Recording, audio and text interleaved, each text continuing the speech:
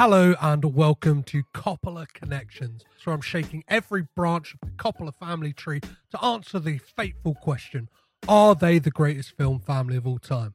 Last week, we looked at David Shire's contribution to Saturday Night Fever. This week, we've got not one, but two Coppola family members with Jason Schwartzman and Roman Coppola and their work on Wes Anderson's 2012 film Moonrise Kingdom. To help me shake this branch of the Coppola family tree, I'll be joined by Jeanette of the always fantastic Sudden Double Deep podcast. Earlier this year, I had the absolute pleasure of being a guest on said podcast, and in lieu of any bonus Patreon material this week, head on over and listen to that episode where we discussed 3 Nicolas Cage films with man in the title. So that is Spider-Man Into the Spider-Verse, The Wicker Man, and Mandy. Get it? Once you're done with that episode, make sure you delve into the back catalogue that Sudden Double Deep have to offer. I can assure you, it's an amazing podcast. If you haven't seen this film, beware. Me and Jeanette leave no stone unturned when looking for answers in this film. We go into spoilerific detail, so be sure to check the show notes to find out if and where this film is streaming. So make sure you've packed up your portable record player, your favourite books, and you've run away with your favourite khaki scout as we make some Coppola connections. In 2012, whilst Jason Schwartzman's older brother John was the cinematographer on The Amazing Spider-Man, and his cousin Nicolas Cage released both Stolen and Ghost Rider Spirit of Vengeance, Jason popped up in a film co-written by his cousin Roman Coppola. That film is the focus of today's episode. Both Jason and Roman's 4th time working with director Wes Anderson, we're going to be talking about coming-of-age comedy Moonrise Kingdom. To join me to take a trip to New Penzance as we join the search party to look for these runaway teens and hopefully find some Coppola connections is 1/3 of yours and my favourite triple bill linked by a word in the film title podcast Sudden Double Deep, Jeanette Bear. Firstly, what kind of bird are you? What kind of what? Bird are you? What kind of bird am I? That's a very specific question. Like as a woman, like a bird, like or no, as in the question that Sam Sadusky first asked Susie Bishop when he meets her is what kind of bird are you? Yeah, because she's a raven, isn't she? And like, because the other girl's like, I'm a sparrow, and he's like, no, you, like, right in the middle. Yeah, she's a rook. She's not a raven. She's a rook. No, she's a raven. Oh, she is a raven. I'm a raven. Oh, I got it right. She gets downgraded to a blue jay because she has a fight with the teacher, which is a brilliant on kind of 5th watch this time, something I picked up on. What kind of bird am I? I think I'm probably I'm probably one of those maybe a starling, something like a general common or garden, British garden bird, I think. Amazing. Well, yeah, sorry to spring that weird question on you. More importantly, how are you doing, Jeanette? Oh, I'm very well, thank you. Yeah, I'm good. I'm currently, this is being recorded, obviously, in the podcast universe, when you're recording is never when it comes out. Currently it's the first week of the school's going back, and I work in a school, so it's a bit manic. But apart from that, I'm all good. I'm very well. How about yourself? Yeah, I'm amazing, thank you. I'm just kind of squirreling away doing what I've got to do. I'm pretty much living a life like Captain Sharp, quite like a kind of nomadic, somewhat lonely existence. But there's a little bit of sadness, but mainly I'm quite chipper. I'm getting on with my day. Good. Thank you first and most for joining me for the first double Coppola connection film. So obviously we don't just have Jason Schwartzman in this. It's co-written by his cousin Roman. When did you first become aware of the Coppola family as a thing?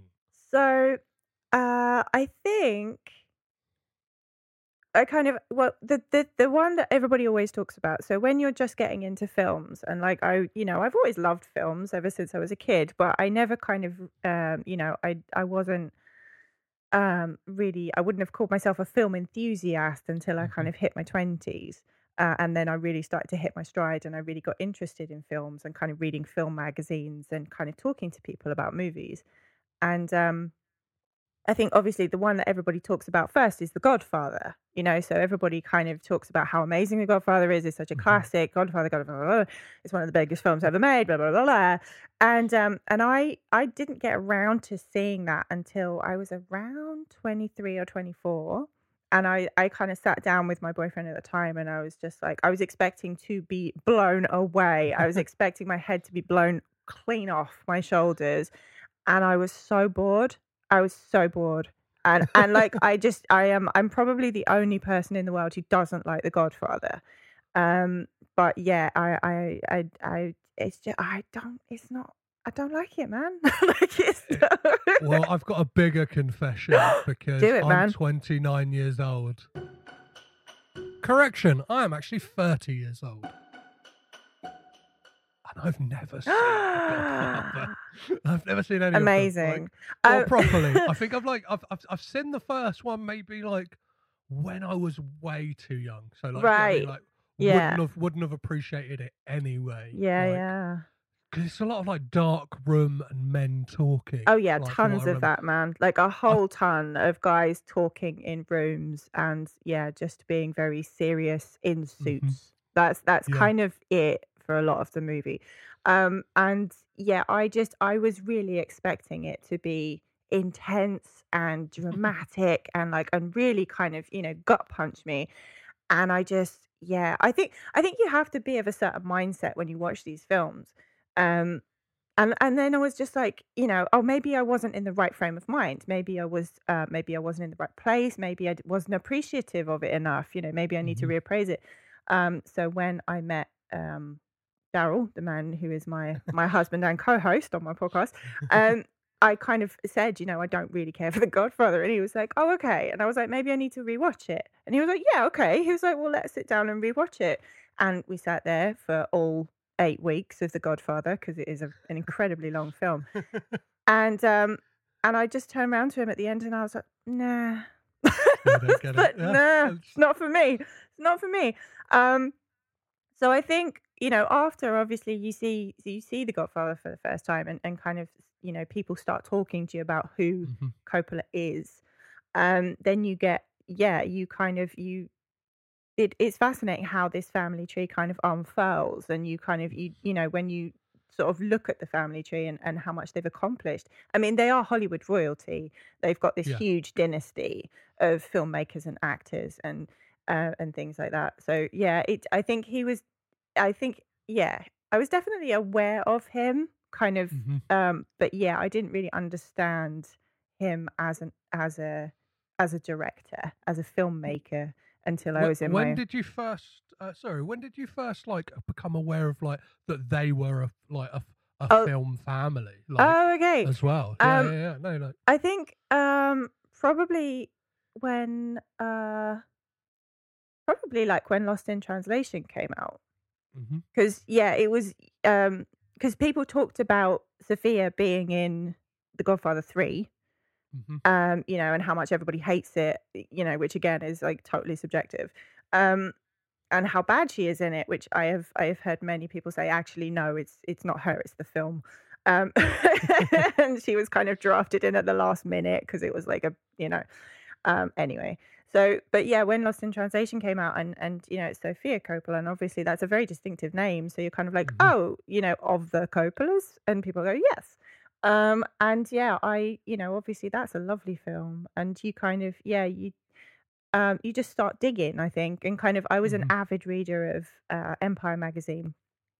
So like, all these articles and things, and you just start picking up bits and pieces and kind of knitting together this family tree, this dynasty of the Coppolas, tomato. I think it is Coppola, like but I keep saying Coppola just because I don't know. It's unless one of them's going to come on here and tell you different, I don't think it matters. And please do, if you're listening, then you should. But yeah, you kind of, because I thought, oh, maybe he's just got the one daughter. Maybe it's just the one Coppola. And then you find out that Nicolas Cage is a Coppola. You find out that Talia Shire is a Coppola. You find out that, all of these people, like, yeah, Schwartzman's a Coppola. And you're just kind of like, you sneaky motherfuckers, you're all fucking Yeah. Coppolas. Like, why don't you just come out and say you're fucking Coppolas? Because it's obviously, I think it's a lot to do with, they don't want it to be seen as nepotism. They want to stand on their own 2 feet and be artists in their own right, which I understand. I think that's fine. Yeah. But yeah, they are They- all sneaky motherfuckers, man. Well, Ninja Coppolas. They all say that. You always get that impression that they change their name for like they don't want to be accused of nepotism, yet they all like do it. Yeah. Do you know what I mean? Like so, like They'll all put their hands up and be like, "Yeah, I'm one." Like they're all just quite happy to admit it. Like just like, "Yeah, Well, I'm part of the family." yeah, Talia Shire like will be like, yeah, I'll take the role of Connie Corleone in The Godfather. Why or not? Yeah. Nicolas Cage will like his second film ever. It's like, please, Uncle, like, can I be in Rumblefish? And like, yeah, and there's all these kind of like links, and kind of looking at them, you kind of see that like,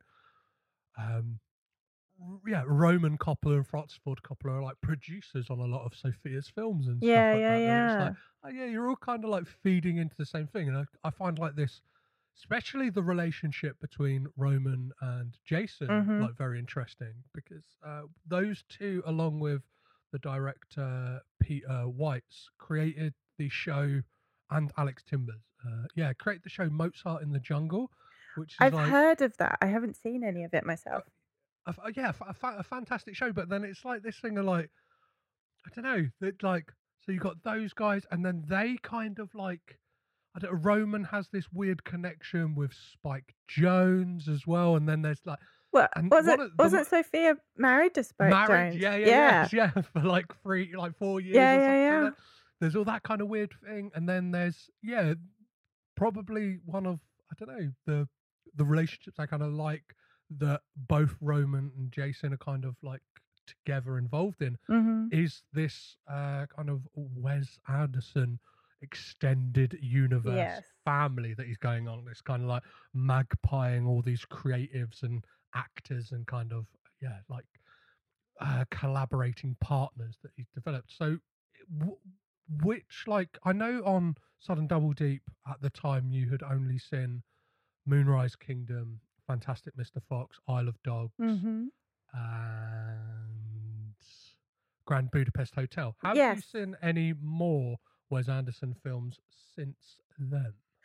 I have. I've seen Jason Schwartzman's first film where he was the Rushmore. Yes, Rushmore. So I've seen Rushmore now.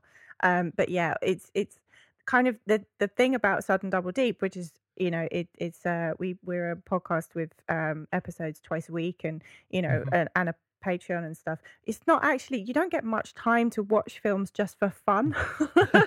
A lot of the time you're mostly watching films for the podcast, so like you've got this huge list of must watch films and kind of stuff that you want to delve into a bit more, but yeah, until I take like a year off from podcasting, like a sabbatical, unfortunately I don't get a chance to watch a lot of stuff that I really want to watch, but yeah, I did enjoy it. It was really, really good. So yeah, it's kind of Wes Anderson is just, I prefer like his more whimsical stuff, I think. I think that one is kind of and as well, like I always have a bit of a problem with relationships where one of them is much, much younger. Like they just kind of make me a little uncomfortable, and it's kind of just like, yeah, this is funny, but at the same time, like he's supposed to be playing a child, and that's like a woman in her.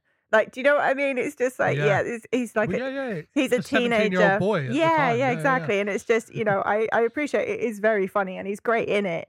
But yeah, it's just like, stop making this. Like, stop making this story. It's just, it's not cool, man.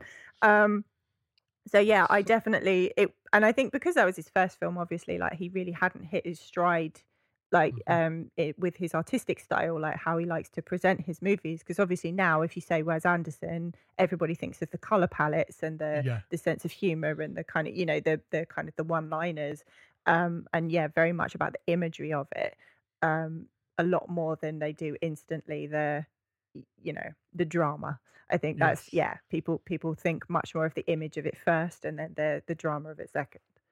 So, what would have been like what would have been the first Jason Schwartzman film you would have seen, like, ever? Like, Oh, that's a do you good one. remember? Or That is a good one. You know what? He's one of those actors that you're always very aware of. I mean, his filmography is massive. He's made a lot of films. I think he's got, like, of the Coppolas, like, even including Nicolas Cage, has probably got, like, the most screen time, Yeah. even though he hasn't been like, because it's not just the fact that, like, he's like just in loads of films Mm. and stuff like that. It's like he still manages to squeeze in, like, being like a regular on like a TV show. So like Yeah. he Yeah. created Mozart in the Jungle, but then like pops up like he's kind of got like he's like a side character in it, and then obviously he did 3 seasons of Bored to Death, and it's like Yeah. he's definitely racked up the most screen He time out works of all of them. very hard. Like he's always doing something. Um, yeah, I mean, we just watched Fargo, the Uh new huh. series of Fargo, where he was amazing. And yeah, he's one of those characters where, like, I definitely don't buy him as a mob boss. He's just not. Bless him. He's not built for that. Like, he was really good in it, but I like the way he's kind of weaselly, and he's like Hmm. he's not your typical mob boss type. Um, I think, yeah, he's always kind of been in the background. The But periphery. yeah, and I've kind of never really I don't know when I first saw him, but I definitely think that one of the first times I would have seen him and gone, "Oh, that's interesting," was Scott Pilgrim. Yes. Yeah. He is the evil X, isn't he? He's the biggest evil X of them all. Um, and yeah, I think he was really, really good in that, because he is really funny. Like, he's a very funny man. He's got perfect comic timing. W- Um, Well, we'll get into like how good his comic timing and kind of how scene stealing he can be. A bit, and Absolutely. I think Scott Pilgrim as well. Like he definitely does leave a mark on that film. You kind Yeah. of like because around that time, like yeah, it would have been like 2009, 2010. Kind of would have been that thing of like he hadn't been in much. Do you know what I mean? Yeah. Like because he kind of had that weird thing. He did Rushmore, and then went and like drummed in Phantom Planet for ages, and then kind of didn't really do anything for a while, and kind of like never really had any like aspirations to be an actor. But I I think it's that mean, thing of like I don't know, you imagine like a Coppola family like dinner, and they'll be like, Jason, when are you getting when are you going to be on the screen? And he's like, I just want to play drums. yeah. I Like I mean, if you are a Coppola, like, you can, I think you've earned the right to take some time out. Do you know what I yeah, mean? Like, I think, and I don't think you're in any rush to actually make any serious decisions about what you're going to do with the rest of your life. You're a Coppola. I think you can chill the fuck out and take some I time yeah. on that decision. Like, take a gap year. Fuck it, take 5 gap years. Just, because yeah, I think, it's kind of it's very traditionally Italian, isn't it? To take care of Mhm. your family, and to kind of make sure that they're always working, make sure they're taken care of, and make sure they're all okay. I think it's more of that kind of thing of just like, oh, you're so my nephew. Oh, okay, so he needs a thing to do. Okay, I'm just gonna stick him in this. Like, we'll see how he gets on. If he does good in that, we'll stick him in something else. And I think it kind of obviously just went from there. Yeah, I don't think any of it's out of like kind of like malice and stuff because like No, I it's don't think just it's bad natured at all. yeah, just it's just fascinating because obviously like when you dig deeper into the kind of Coppola family and that kind of like look into Zoetrope, like the studio that Francis Ford Mhm. Coppola set up, kind of like wanted like just this band of misfits outside of Hollywood doing his own thing, and like it is all about family. So like on the set of like Apocalypse Now, like he Mhm. took his kids with him, and it's like that was like so like yeah. And Sophia Coppola has said like she really enjoyed aspects of film. She enjoyed like makeup, like kind of Mhm. like yeah, film makeup. She kind of enjoyed fashion and Yeah. like set design and stuff like that, and like kind of had all these interests. And then it was like the thing of I think it was The Virgin Suicides was her Mm. favourite book, and then found out that was going to be made into a film, and then went, well, I need to like let me have a go at writing a script for Yeah. that, and then it's like this thing of like, oh well, that encompasses all the things I really enjoy. Right. And that's probably like the thing. That's probably why a lot of people level at her. That a lot of her films are very style over substance, especially something like Marie Antoinette. I But like, I like Marie Antoinette. I think it's really like I think it's so unique. And I think yeah, I'd much rather see a really unique swing and a miss. Do you know what I mean? Then, I'd rather see something really stylized and imaginative and creative like that. I'd rather see that than just, another churned out sequel of something, that everybody loves, doing the same yeah, thing and doing nostalgia bait and everything else. So yeah, I thought it was a really interesting movie. And I love Kirsten Dunst anyway. Who doesn't love Kirsten Dunst? Like she never does a bad job at anything. yeah. So Like, yeah, so it's just I kind of dig it. I think it's cool. Um, but yeah, it's very strange. I always wonder like what's like if they've got a big occasion, if it's like what's Christmas at the Coppolas like? Do you know what I mean? yeah. Like Well, I think they own like this kind of vineyard in Napa Valley. So well, I imagine there's like, yeah, because you have the wine, you have the yep, Coppola wine. So yeah, obviously, like, do they go to the vineyard? Are they all there? Is there a big table with all the Coppolas around it, and they're all chilling out and eating and drinking their wine? Like, what happens? It's mad. I imagine like I kind of imagine this kind of like wedding setup where they kind of have like disparate tables as well. So they might have like the head table is like the Oscar winners, like so like Francis, Nick, Sophia Yeah. sat there, and then they have like the nominees table. You kind of got like Roman just sat there going like, "Well, I nearly won an Oscar for Moonrise Kingdom." It's like you were just nominated. Get back to your Not good table. enough. Get Yeah, back to your yeah. table. Yeah, Yeah, and it's just exactly. like again, there's fascinating stories, and I think like the kids were kind of destined to be in, and yeah, all of them, like Jason included. Both Francis Ford Coppola and Sophia have retold this story of how summer they were kind of like given the task to like write like one act plays Oh wow. like by Francis Ford Coppola, like come on, like, and he kind of had like a kind of like theatre space essentially at their Napa Valley vineyard. As you do. Yeah. But like you guys kind of like take a couple of days, you write your one act play, and then Saturday night we're gonna perform them, and it's like just Wow.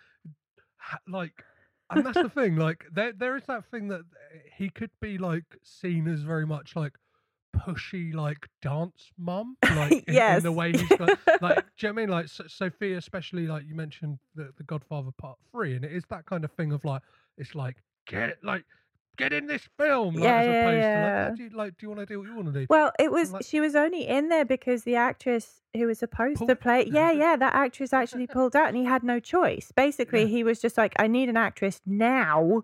You're mhm, about the right age. Like, and I just imagine us, yeah, sort of kicking and screaming onto set, just like, no, Dad, no, I don't want to do this. I'm not ready. And he's kind of going, get on there.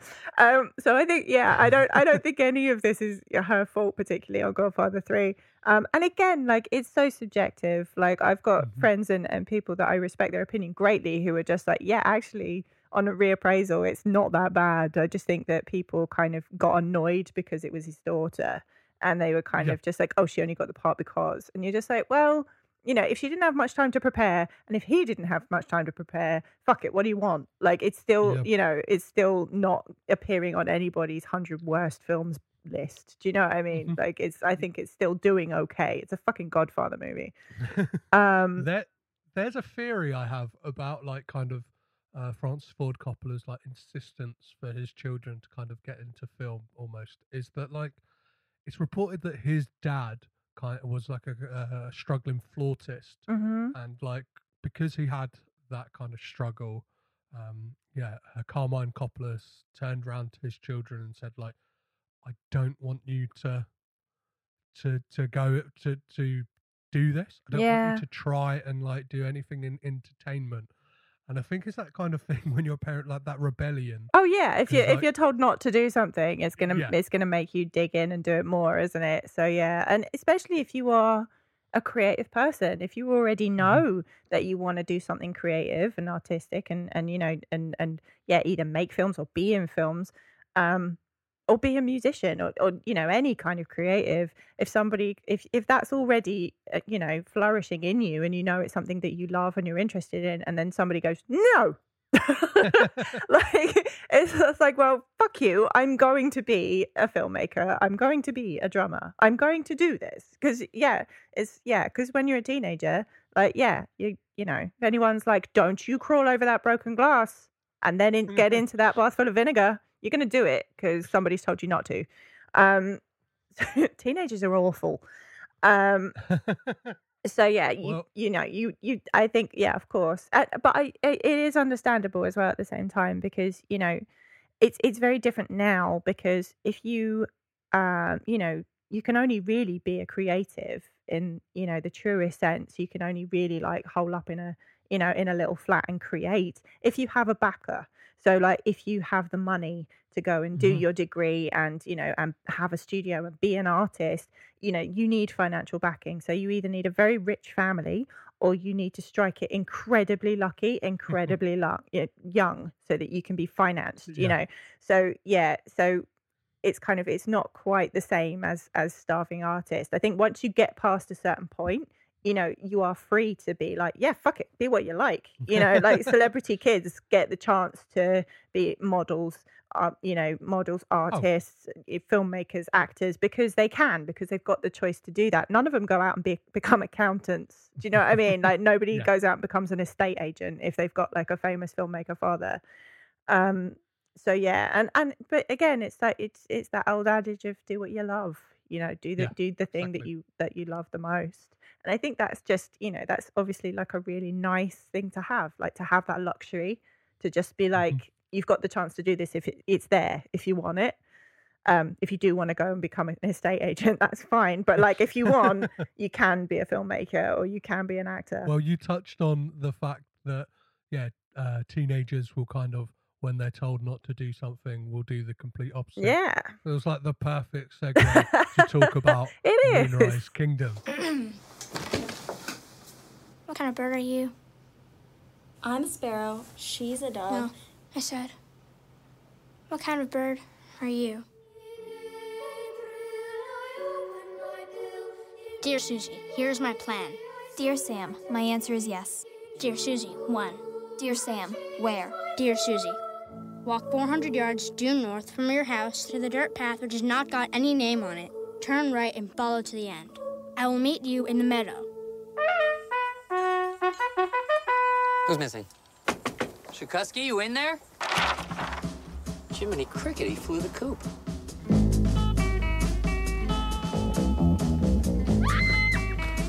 Walt, where the hell are you? Right here. Does it concern you that your daughter has just run away from home?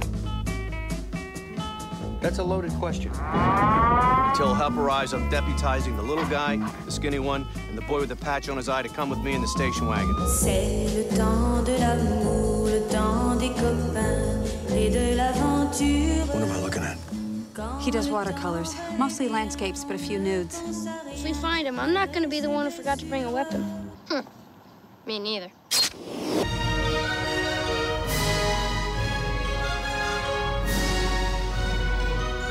Where's the boy? I'm told that he's just been struck by lightning. It's true.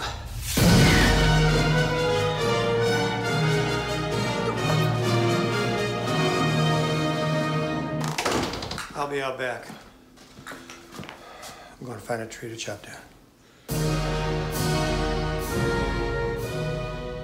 When did you first see this film, and what were your kind of first impressions when you saw it? I think I saw this. Oh my gosh, when did it come out? What year did it come out? 2012. 2012. I think I saw this around 2014. So the year I got married, and yeah, I think it was my husband Daryl who showed it to me. But yeah, I just instantly fell in love with it. I think it was just so funny and and sweet, but just really, really touching. And it was so different to anything I'd sort of seen up to that point. And it wasn't my first Wes Anderson, but it was definitely I talk about this in the Sudden Double Deep episode where we talk about it as well. So for anybody who's listening to both, I'm very sorry. I will repeat myself. But yeah, it was kind of I'd seen The Life Aquatic. I think that was my first Wes Anderson, and I didn't really understand it. I didn't really get it. Because everyone is so serious. everyone's got such a serious poker face while they're delivering these lines, and it's kind of I didn't understand why they were dressed the same. I didn't understand why the fish were animated. It was just like it was all a bit like I don't get it. Whereas everyone was raving about how amazing this filmmaker was. So yeah, to see Moonrise Kingdom and kind of have it be so perfect. I think it's so perfectly made, and it's such a perfect example again of Wes Anderson's style and his aesthetic, like his color schemes and his symmetry that he uses, and like perspective and all those kind of things that really make him stand out as a filmmaker. It is such a perfect example of that. But yeah, it's very innocent. Like the relationship between Sam and Susie is just so innocent and sweet. And yeah, just a lot of the actors in it, like the grown-ups in inverted commas, is some of the best stuff they've ever done. And I kind of I just feel like it's a real shame that Bruce Willis especially, I feel like this is the last funny thing he ever did, and it might still be the last funny thing he ever does. And I just think that's a real shame. Intentionally, at least. Yes. Do you know what I mean? Yeah. Exactly. Like, if people follow me on Twitter, they'll kind of know that I've got this like low-key beef with Bruce Willis. And I think it is because the fact of like he was so great, and it's that thing of like, you're better than this, man. Yeah. And I think it's the fact that like for the past however many years I've kind of like lived with people like bad mouthing Nicolas Cage for being in these straight to DVD movies. Oh man, like no, Bruce Willis is right there and like doesn't even show up. Yeah. For any of them, he kind of like turns up, phones gets it his in, paycheck, and then goes. At least like Cage is in a straight to DVD movie, but he's going like balls to the wall, fucking crazy. He's treating it like it's fucking. He's treating it like it's a fucking Oscar contender. Like exactly. Yeah. But, let's talk about the kind of the cast before we kind of get into what this film is about. So as you mentioned, we've got Bruce Willis as Captain Sharp, Ed Norton as Scoutmaster Ward, Bill Murray as Mr. Bishop, Frances McDormand, and a little aside, I love the fact that I've got the Criterion like release of this. Lovely. Like documentaries and kind of the commentary is possibly one of the most Wes Anderson things ever, because it's presented by Wes Anderson. I think like a guy who's like the head of Criterion. Wow. And Jake Ryan, who played Lionel, the oldest of Susie's younger brothers. Oh right, okay. Who is in 8th grade as well. He kind of plays like the awkward kid that Elsie Fisher's character goes on a date with at the end. Right. Kind of the chicken nugget kid. If you've seen No, that I haven't. Daryl keeps trying to make me watch it, but it's fantastic. Yeah. Like, it's such like definitely like one of I'm a little frightened of it just because I've been a teenage girl. Do you know what I mean? It's just like that crushing trauma of being alive at 14 years old, like, and how everything is just the worst. Like everything is like just it's so heart-wrenchingly awful. Like every day is the end of the world when you're 14. And I'm just kind of like, I'm not sure I want to go back in there. I'm not sure I want to, but yeah, I will at some point. I definitely will. Not to spoil the film in any way, but like the kind of one of the main scenes with Jake Ryan is near the end of the film, and kind of like when you get to that scene, it just makes you feel so like warm and fuzzy inside. And nice. It's just like he's fantastic, and he's one of many kind of child actors we get in this that like, and now like, oh, that's that kid from that. Yeah. So, going down the list, we have Tilda Swinton as Social Services, Jared Gilman as Sam Shakusky, Cara Hayward as Susie Bishop, Jason Schwartzman, of course, as Cousin Ben, Bob Balaban as the narrator, Lucas Hedges, what happened to him, as Redford, and it goes on. There's so many like great performances, and would you do me the pleasure of kind of giving a brief synopsis of kind of what this film is about, Jeanette? Yeah, of course. So essentially, this film is centered around New Penzance Island, which, according to the lovely Bob Balaban, is 16 miles across, and only a few miles wide. And yeah, it's a tiny little island. Oh, there you go. You've even got the lovely map of it. That's Yes. fantastic. But yeah, it's a tiny little island with a very small community living on it. And it's the story centers around Susie, who has 3 brothers and mum and dad who aren't particularly happy. In one of the biggest houses I've ever seen. It's kind of it's the like the TARDIS. It's much bigger on the inside. And her kitten. So she reads books and she hangs out with her kitten. And yeah, she's a teenage girl. She's growing up. She's starting to get cross about the world around her. She's starting to get irritated by her little brothers. She's starting to get pissed off with her parents not liking each other. And she's starting to get annoyed that nobody seems to be listening to her. And then you have Sam, who is a khaki scout, who is one of the best Cub Scouts there's ever been. He is a survivalist warrior scout. He's amazing. And he meets Susie at backstage at a play, and they kind of have an instant connection. They like each other very much. They become pen pals, and they decide that they're the only ones that understand each other in the world, and they decide to run away and find their own little slice of heaven and live there together because they've fallen in love. And yeah, it's about, as soon as they go missing, obviously the whole island goes berserk, and yeah, the film is about trying to find them and trying to figure out what to do with Sam, because yeah, he's a foster kid. He's an orphan who's being fostered, and he's a inverted commas problem child, and yeah, needs to figure out what needs to happen to Sam. But yeah, it's kind of it's this whole cast is just, it's all tangled up in this this love story, this love story for the ages.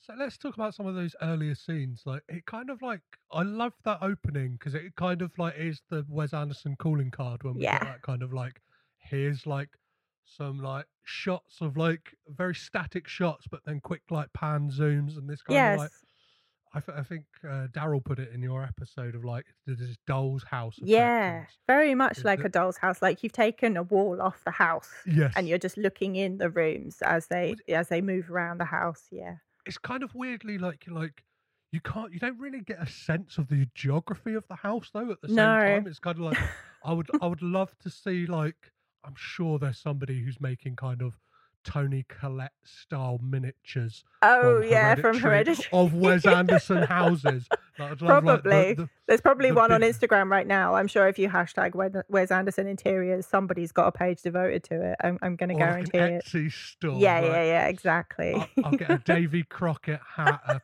a Camp Ivanhoe badge. Yeah. Oh my God. The patches in this movie. Like, I'm a big fan of patches. I collect them. I have a denim jacket covered with them, and patches is one of those things. Pin badges and patches is one of my loves. And yeah, the amount of patches that these Cub Scouts have that I need in my life, like they're so great. And kind of, I keep trying to pause the film at the right moment so I can read them, because like, yeah, some of the khaki Scouts have more than others, but their symbol is like a little raccoon head, and I just love it. I just love the look of this so much. There's so much detail, like in the costumes and everything, and it's all, obviously it's Wes Anderson. It all has to fit a certain color palette and a certain tone. And this is set in the 60s as well. So like it does have to have that kind of 60s aesthetic. So everything's a little bit homemade and ramshackle, you know? Well, we get that thing, obviously, we get that thing of the Benjamin Britten like song where it kind of the introduction to the orchestra for the opening, and we get introduced to Susie. But yeah, as you kind of like mentioned, like the island, like New Penzance and Bob Balaban. Is this kind of like I don't? He's like he's like a geologist. He's like like a Greek chorus as Yeah. well, isn't he? 'Cause he's kind of like telling you like what's gonna happen and like kind of, but only in regards to the island. So Yes. like it's almost like the island is a different character in the film. It's like its own separate entity in the film, is this tiny island. And yeah, I love the Bob Balaban scenes because yeah, he's this little man in a big red coat and he's and his walking boots, and yeah, he's either like measuring the wind speed or like he's sending a weather balloon up, or he's like standing with one foot on a rock like in front of some scenery, kind of with his hands on his hips telling you some information. And yeah, I think it's adorable. He kind of he tells you like how much rainfall there is. He tells you what the wind speeds are. Like he tells you how big the island is.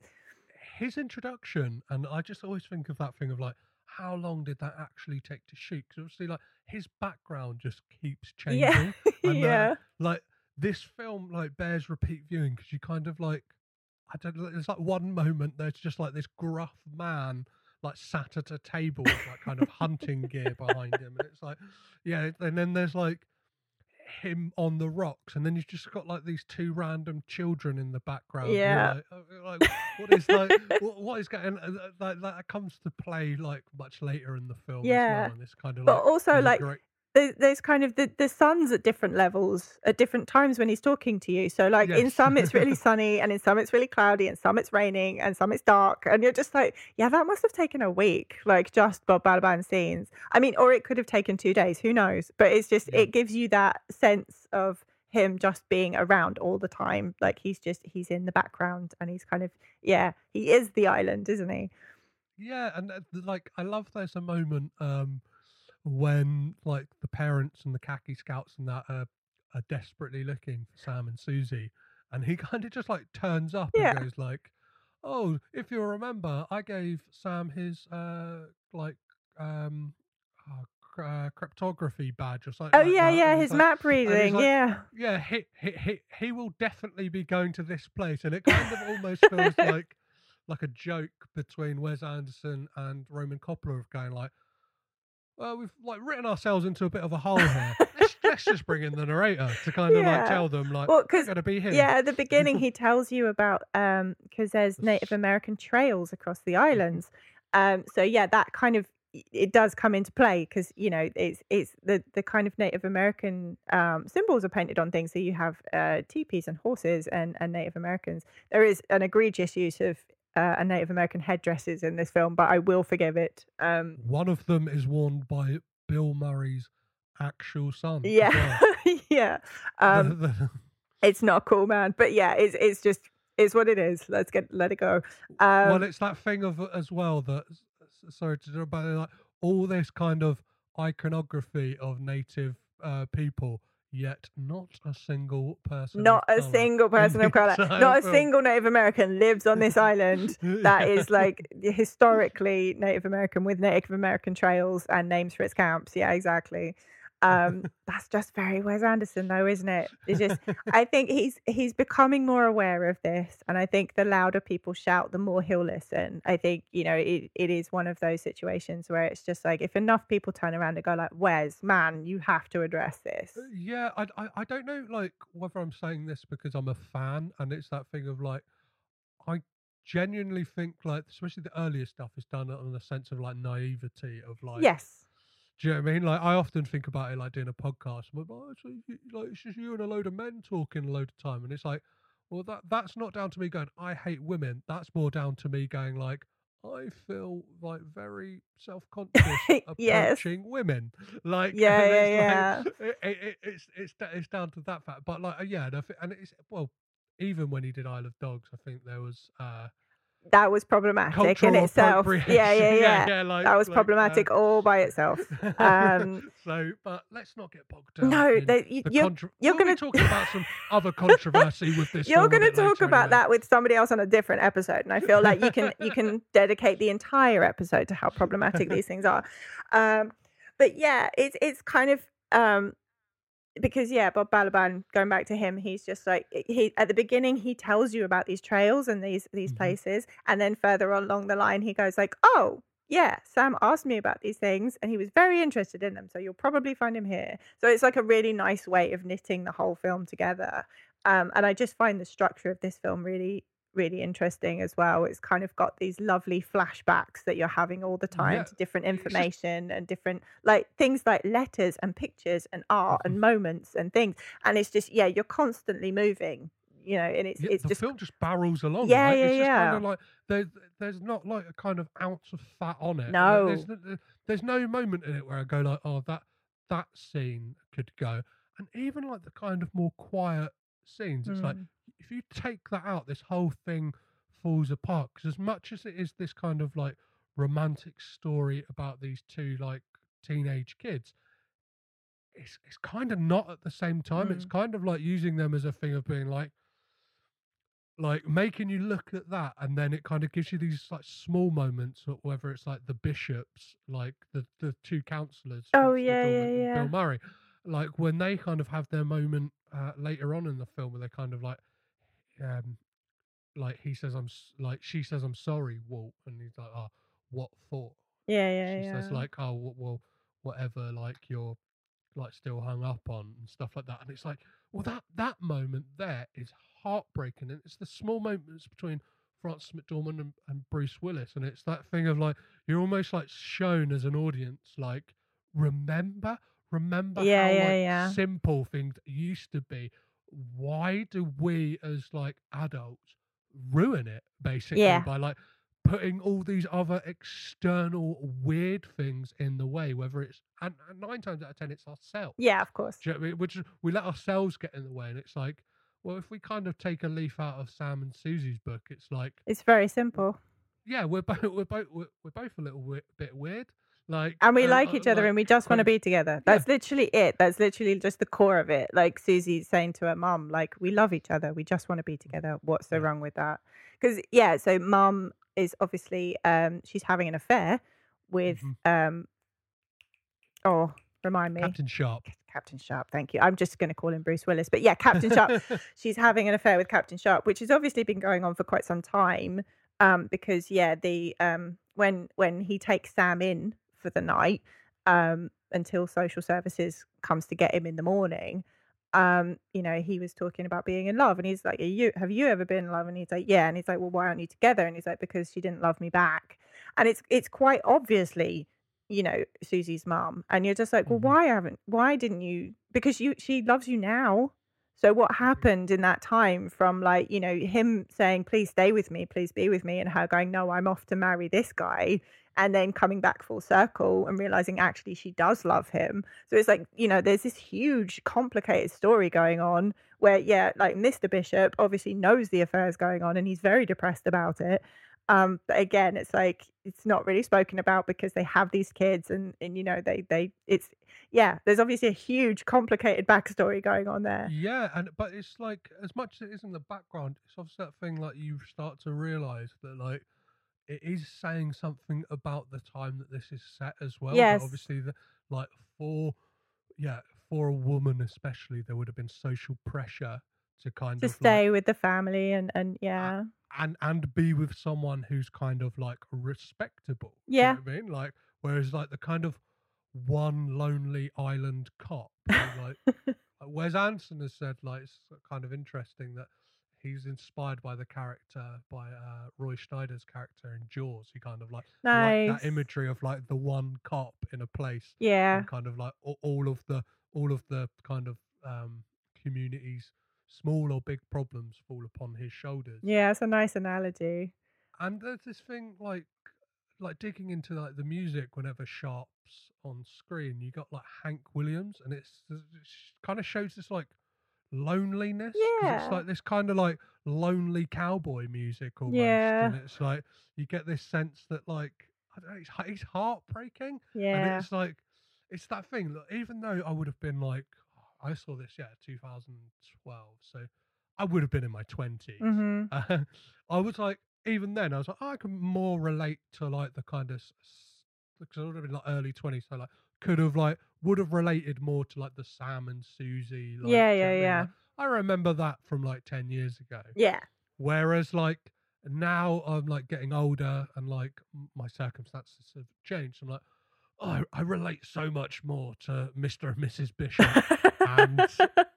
and Captain Sharp. Like, it's just kind of like the sad grown-ups. Yeah, what happens when it all goes wrong? And like, like especially now, it's like, yeah, I know. Like, I've had somebody who like I loved and it didn't work and stuff like. So that those lines are like, oh, like absolutely murder me. But, let's talk about Camp Ivanhoe. Oh my God, Camp Ivanhoe. I love it so much. And honestly, I think, and again, I said this on the podcast episode we did, but Edward Norton, like he was in 2 of the films that I picked for my birthday episode. So he was in Kingdom of Heaven.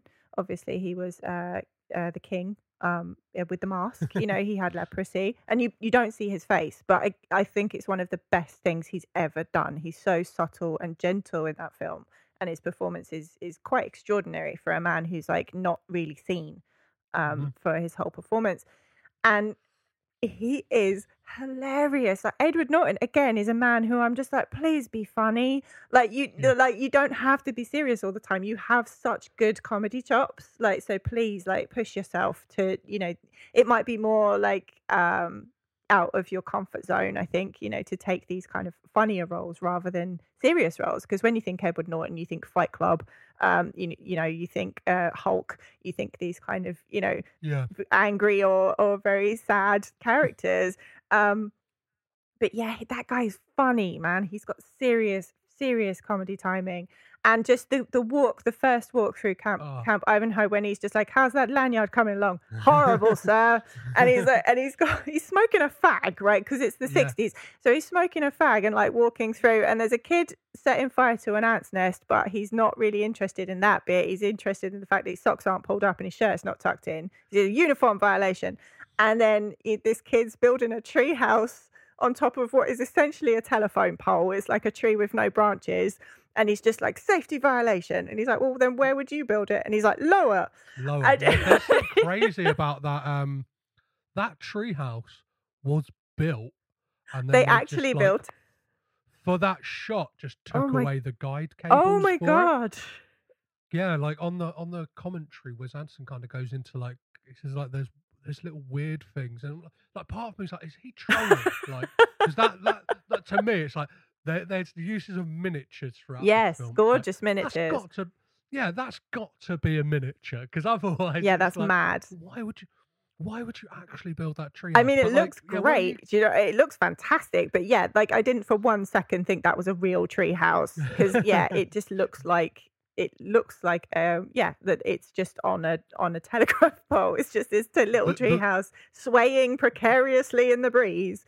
Like, Jesus. The Blu-ray menu on the Criterion just has this amazing thing where it's got the treehouse kind of slightly swaying in the wind. So dangerous.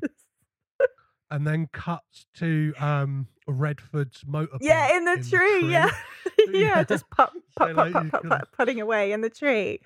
Like, and yeah, it's wonderful. It's such a reflection of the 60s and how like it was very much like more about discipline and you know, hard work, rather than any kind of regard for children's safety. Like that kind of thing was just so not forgotten about, but it just wasn't even a consideration in the 60s. Like that actually what these kids were doing was very dangerous, because these kids have knives, arrows, they have axes, they have fire, you know, and some of these kids are tiny as well. Like some of these Cub Scouts are really tiny. So like, it's just, it cracks me up every single time. They're kind of treated like soldiers, these tiny kids.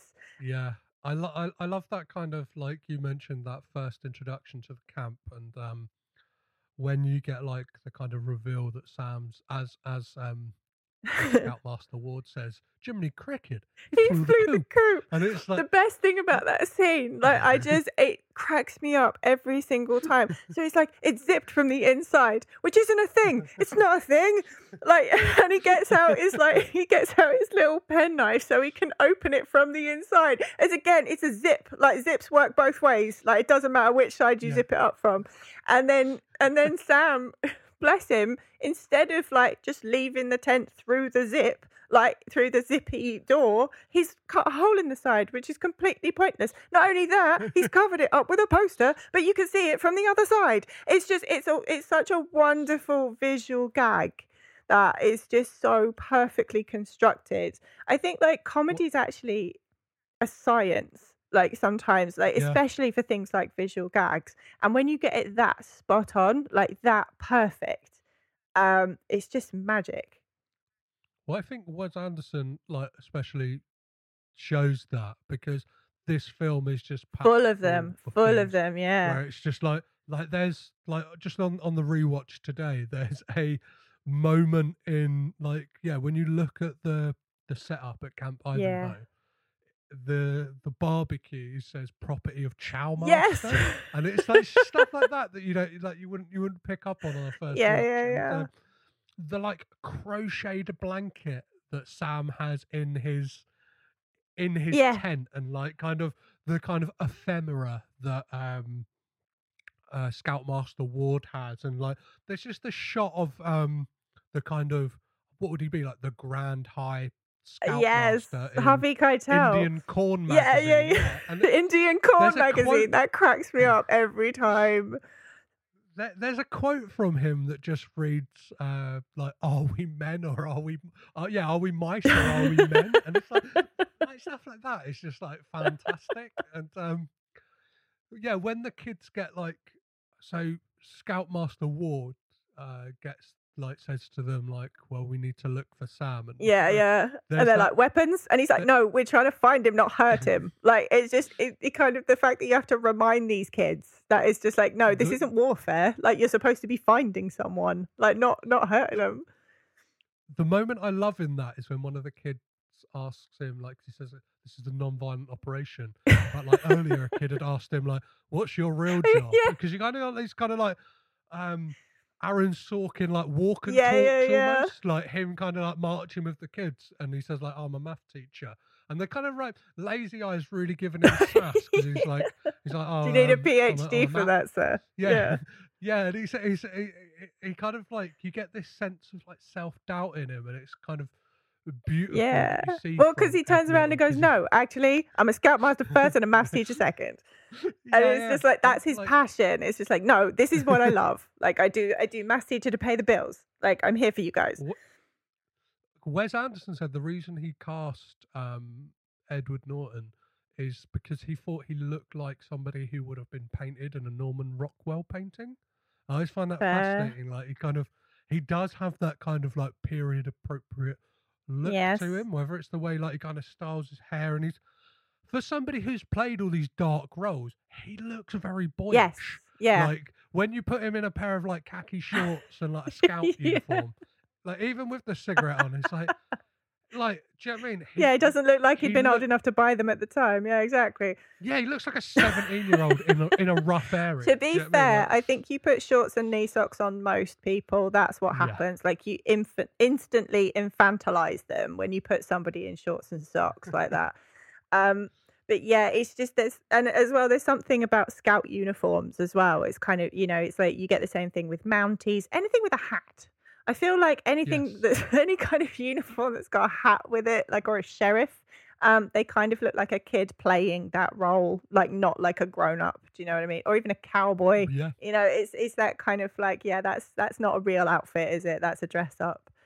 One of the kind of things I love about this film as well, and the way it was kind of like put together, is they all apparently they all kind of like shared a common, like not in a weird way, but like kind of like lived like locally in Rhode Island, all kind of like came to set in costume, like so would get on a bus, like did their own makeup, even down to Cara Hayward. Susie, like, she did her own makeup. Yeah, and it kind of has this sense of like a big summer camp, and it's like it seems like it was a lot of fun, and like I imagine like from like seeing like behind the scenes footage and stuff like that, you just got this like, there's this very bizarre moment in like this kind of behind the scenes documentary where there's like, it's at Fort Lebanon, and there's all the kind of khaki scouts, and like Wes Anderson, like they must have finished a take or something like that, but they're all kind of like, it's like Beatlemania, and there's all these kids like shoving their hand towards it.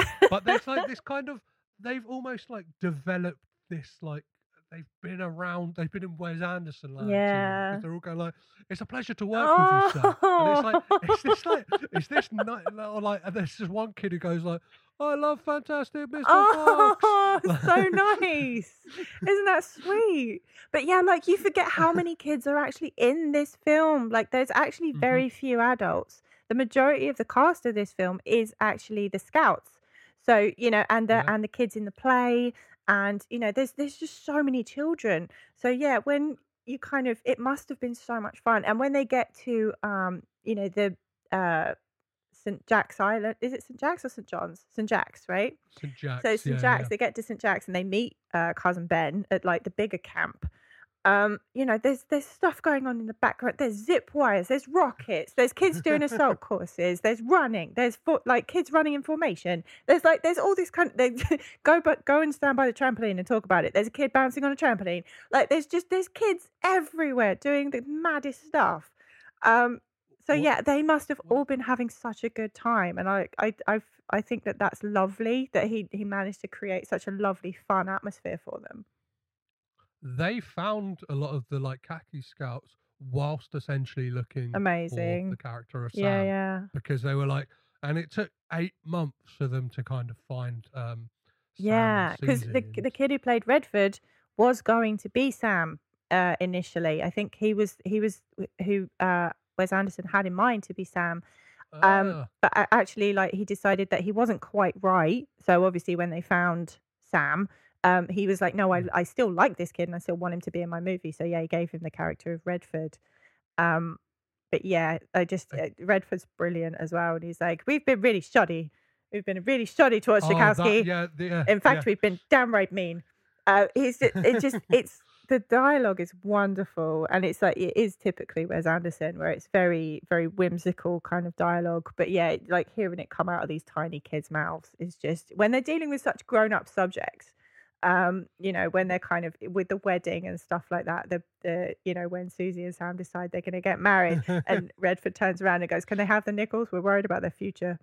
And it's just like, it's so sweet. It's such a grown-up thing to do, to be like, they're getting married, they're going to need some money. But yeah, he's this child. So yeah, that's my fee. Yeah, and he's like, he's just like, that's my fee. That's not, no, okay, fine. And he like shoves it towards them, doesn't he? Like, yeah, Cousin Ben is just that whole part of that film is just one of the biggest highlights for me. I think there's like a kind of reading of this film that like it's written like the children are written like adults, and the adults are very much written like children, like, even in the ways that they behave. Like, Mr. Bishop is just stroppy. Yeah. Do you know what I mean? He's stropping about. He's kind I'm gonna of go like, cut down a tree. Yeah, or it's like when he's like he throws his shoe at Scoutmaster Ward and stuff like that. When they kind of when they say that like it was Susie who stabbed the kid in the woods and stuff like that. But like, because he doesn't know how to. Again, it's like, it's very much indicative of the time that this is set as well. Like in the 60s, you didn't talk about your feelings. You weren't even allowed to have feelings, let alone talk about them.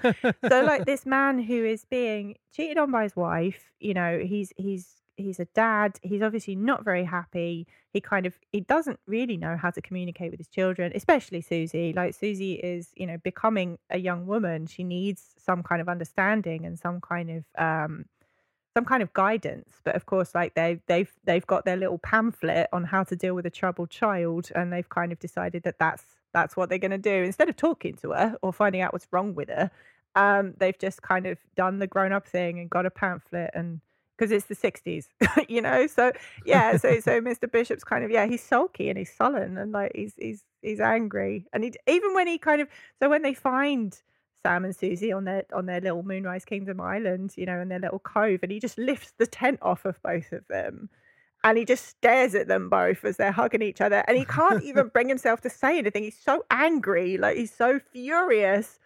And he literally just stands there and stares at them, and you can see he's furious, and he just throws the tent away and walks off, because he can't, you know, he's so repressed that he can't even say he's angry at them. So yeah, Bill Murray in this is beautifully underplayed. Mm-hmm. So let's talk about Sam and Susie specifically, and that kind of I love that introduction we get of Sam, and it mirrors a couple of shots we get earlier when he's like he's in his canoe, and you get Yeah. these brilliant because the thing this film it feels like it was almost like well, it's probably down to the fact that it's filmed on 16mm. Yeah, it's So like, gorgeous. it's got this like grain to it, Mhm. and they use these Atom cameras that were like made in conjunction with Goddard. So like, but he never really used them, I Okay. think. Like, by the time they essentially made the cameras, he's like, oh, it's taken so long. Yeah, I kind I'm of don't over have, it. like, use for them. Yeah, I'm over it But now. I find it really interesting that like the cameras they use, they're like underslung cameras, so you don't hold them on your shoulder. You kind of hold them at your waist. And, Oh. like Wes Anderson said, like that's perfect for this film because most Yeah, of the yeah, because of time, the kids. like it's Yeah, little yeah, yeah, kids, yeah. So exactly. like that's the level we want to be at a lot Amazing. of the time. But yeah, so when we get that like introduction of Jared Gilman as Sam, what do you kind of make of his performance in this Oh, he's film? wonderful. Like he's glorious. Like Sam is such a gorgeous little kid, and like you can really feel like he's just trying to find a place to be. Like he's just trying to find a family. So like, you know, we kind of see him trekking across this island, you know, really like he's such a good scout, you know, like he's canoeing across the lake, and he hides his boat by putting a couple of twigs and a pine cone on it, and then he you know hikes across the thing and yumps across this and uses a pulley, and you know he's doing some amazing orienteering. Like he's doing really well, Yeah. and you can tell like he's really trying at this, like he's really good at it. And like, yeah, he's just, you can tell because he's so serious about being a khaki scout as well. Like he really loves it. And like you feel like he's trying to find his tribe, you know, he's trying to find his little home. And yeah, unfortunately he doesn't get on with the other kids. And yeah, it's really sad because yeah, he is just looking for some brothers. He is just looking for a family, really. Yeah. And yeah, he's got his mum's brooch on, which is something that you see, you know, very quickly. You kind of realize he's wearing this pearl, and it's like I think there's a really zoomed in shot of it as well when you see Yeah. like his hat, the glasses, the badges, the brooch. Like you kind of get a snapshot, don't you? A little montage of Sam. Well, there's that moment when they're kind of like those moments when they're together. Yeah. And he has that like brilliant line where he's like it's like Susie asks him like, "What's that?" And he's like, "Oh, this belonged to my mum." He's like, it's not meant to be worn by a man, but I don't Yeah, care. yeah, Like, or something exactly. like- But I don't give a damn. Yeah, and I think it's kind of, you know, because yes, his scoutmaster didn't know that he was being fostered. He didn't know that he was an orphan. Like nobody told him. You know, and he feels really bad about it. Like he wants to look after this kid, and you know, he's just like, oh shit, like I've really let him down. Which of course he hasn't. He just wasn't aware. But yeah, no, Sam is just he's just a normal kid. He's just I get kind of sad that people read too much into this, and they kind of like, oh, it's abusive and it's too sexual, and it's just it's making these kids too grown up. And you know, I get really sad about that because there's something so innocent and Yeah. pure about Susie and Sam, and the way that they kind of fallen into this romantic love with each other. Because it's just like, have you never been 12? Like, have you never been 12 and kind of had your first kiss or your first handhold or your first, you know, your boyfriend, your girlfriend, whatever? Yeah. So that scene, that like dance Yeah. scene they do, was the last thing they Yes, ever I read filmed. this, and it wasn't a closed set, wasn't it? So that they were much more comfortable, that they could be comfortable, and so that the actors could get to know each other as well, and they could feel comfortable doing this scene together. And I think that's a very sensitive way of you know doing this. And yeah, the things that they're doing aren't really sexy. Like it's not like they're stripping. Do you know what I mean? It's just Well, it's not filmed in like a kind of like sexualized manner. And there's something I've been listening to recently, which is Lolita podcast, Right. and it kind of goes into the like adaptations of the book Lolita, like Nabokov's book Lolita, Yeah. and kind of like how kind of like inappropriate. icky Yeah. and the sexualization of a teenage Yeah. girl A young teenage that girl as well. yeah. The character in the book, even though like I think in both film adaptations, like we're going to age her up to 14. It's like it's still fucking illegal. 14's 2 years off from 12. 14's like gross. Like and then the kind of like the way that the kind of the films and the directors and producers have like talked about them, like Adrian Lyne's like 1997 version like refers to her even on the director's commentary as like my Lolita, and it's all very and like when you hear like stuff like that, and I don't want to give like I don't want to give like just Wes Anderson like blanket no, of course, shadow of a doubt, but at the same time like I do think that this is like done in like it seems like it was done in a sensitive way, and it as you said like it just touches upon that thing of like what it was actually like to be a kid in love, to be at that age, and it's that thing of like they're kind of like even in those scenes it's like, and I think it's something that Matt Brothers touched on Solid Double D. It was like there's no like lingering shots on anything inappropriate. There's no like, close-ups. There's no nasty kind of close-ups of skin, or like there's no light shining on hips, or do you know what I mean? There wasn't any gratuity with that scene at all. It was and they're kind of Susie's underwear isn't too old for her. Do you know what I mean? It's still very much like age appropriate. There's not nothing is pushed up or squeezed in. Do you know what I mean? Like she still looks like a young teenage girl, and Sam is just in his white pants and his shirt, and it's just it's very innocent. Again, it is very innocent, and I think it's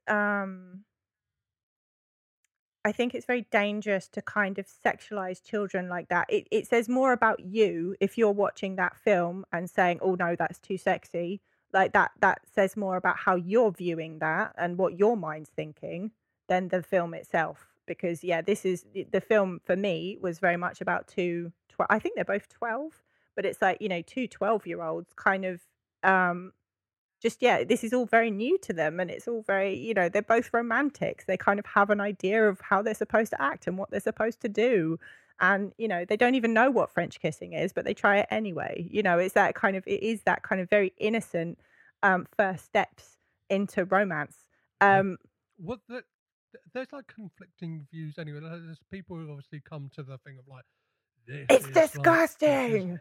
And like there's been articles in like the Huffington Post, and there's like, but then like Professor Carol Siegel like says that like it's delicate and to like a large extent inoffensive, and I think it is like it is that thing, and like you perfectly said, like I think it does. If you're kind of watching, if this is getting your rocks off, there's something wrong with you.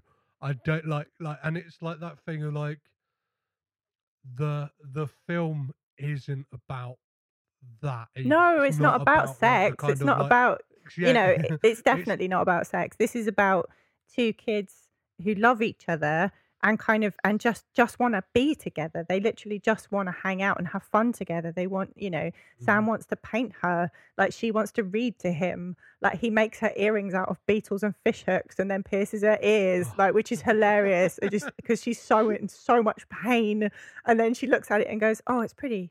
Do the other one." Like she's spent like a good 20 minutes having a fish hook inserted into her ear, and she loves him so much that she's gonna have the other one.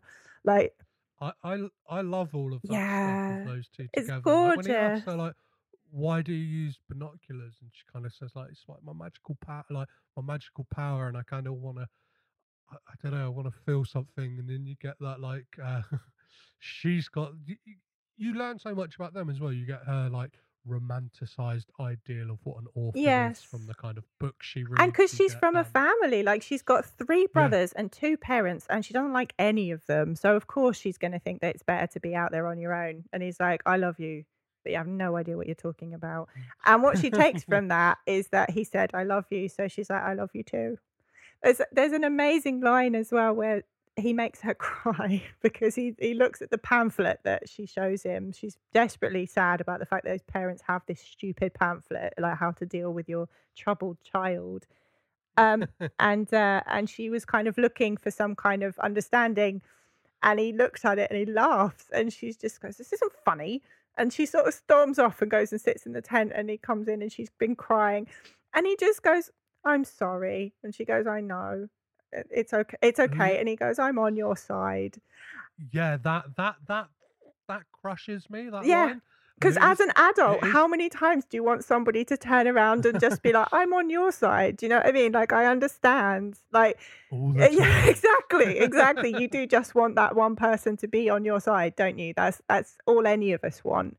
So to hear this like incredibly grown up thing come out of like this little mouth, you're just like, you kids have got it right. Like, you've definitely got it right. So, like, to push on with the plot, obviously they are found, and you get that moment where Susie says to her dad, like, one of these days, like, somebody's going to be pushed too far, and who knows what they're capable of. And like, I just love that, and it's kind of like you get this intercut between like Susie kind of like getting a telling off from her parents, like even her brother Lionel. You're pipes traded up to and our is like, families that I want to be. "Yes, I want to be." Yeah, and like the kind of like the scene of Sam and Scoutmaster Wood That's the one that breaks my heart. That's definitely the one that breaks my heart. And Scoutmaster Ward's just like, if I could have inspected that camp, I would have given you full marks. He's like, it's the best camp I've ever seen.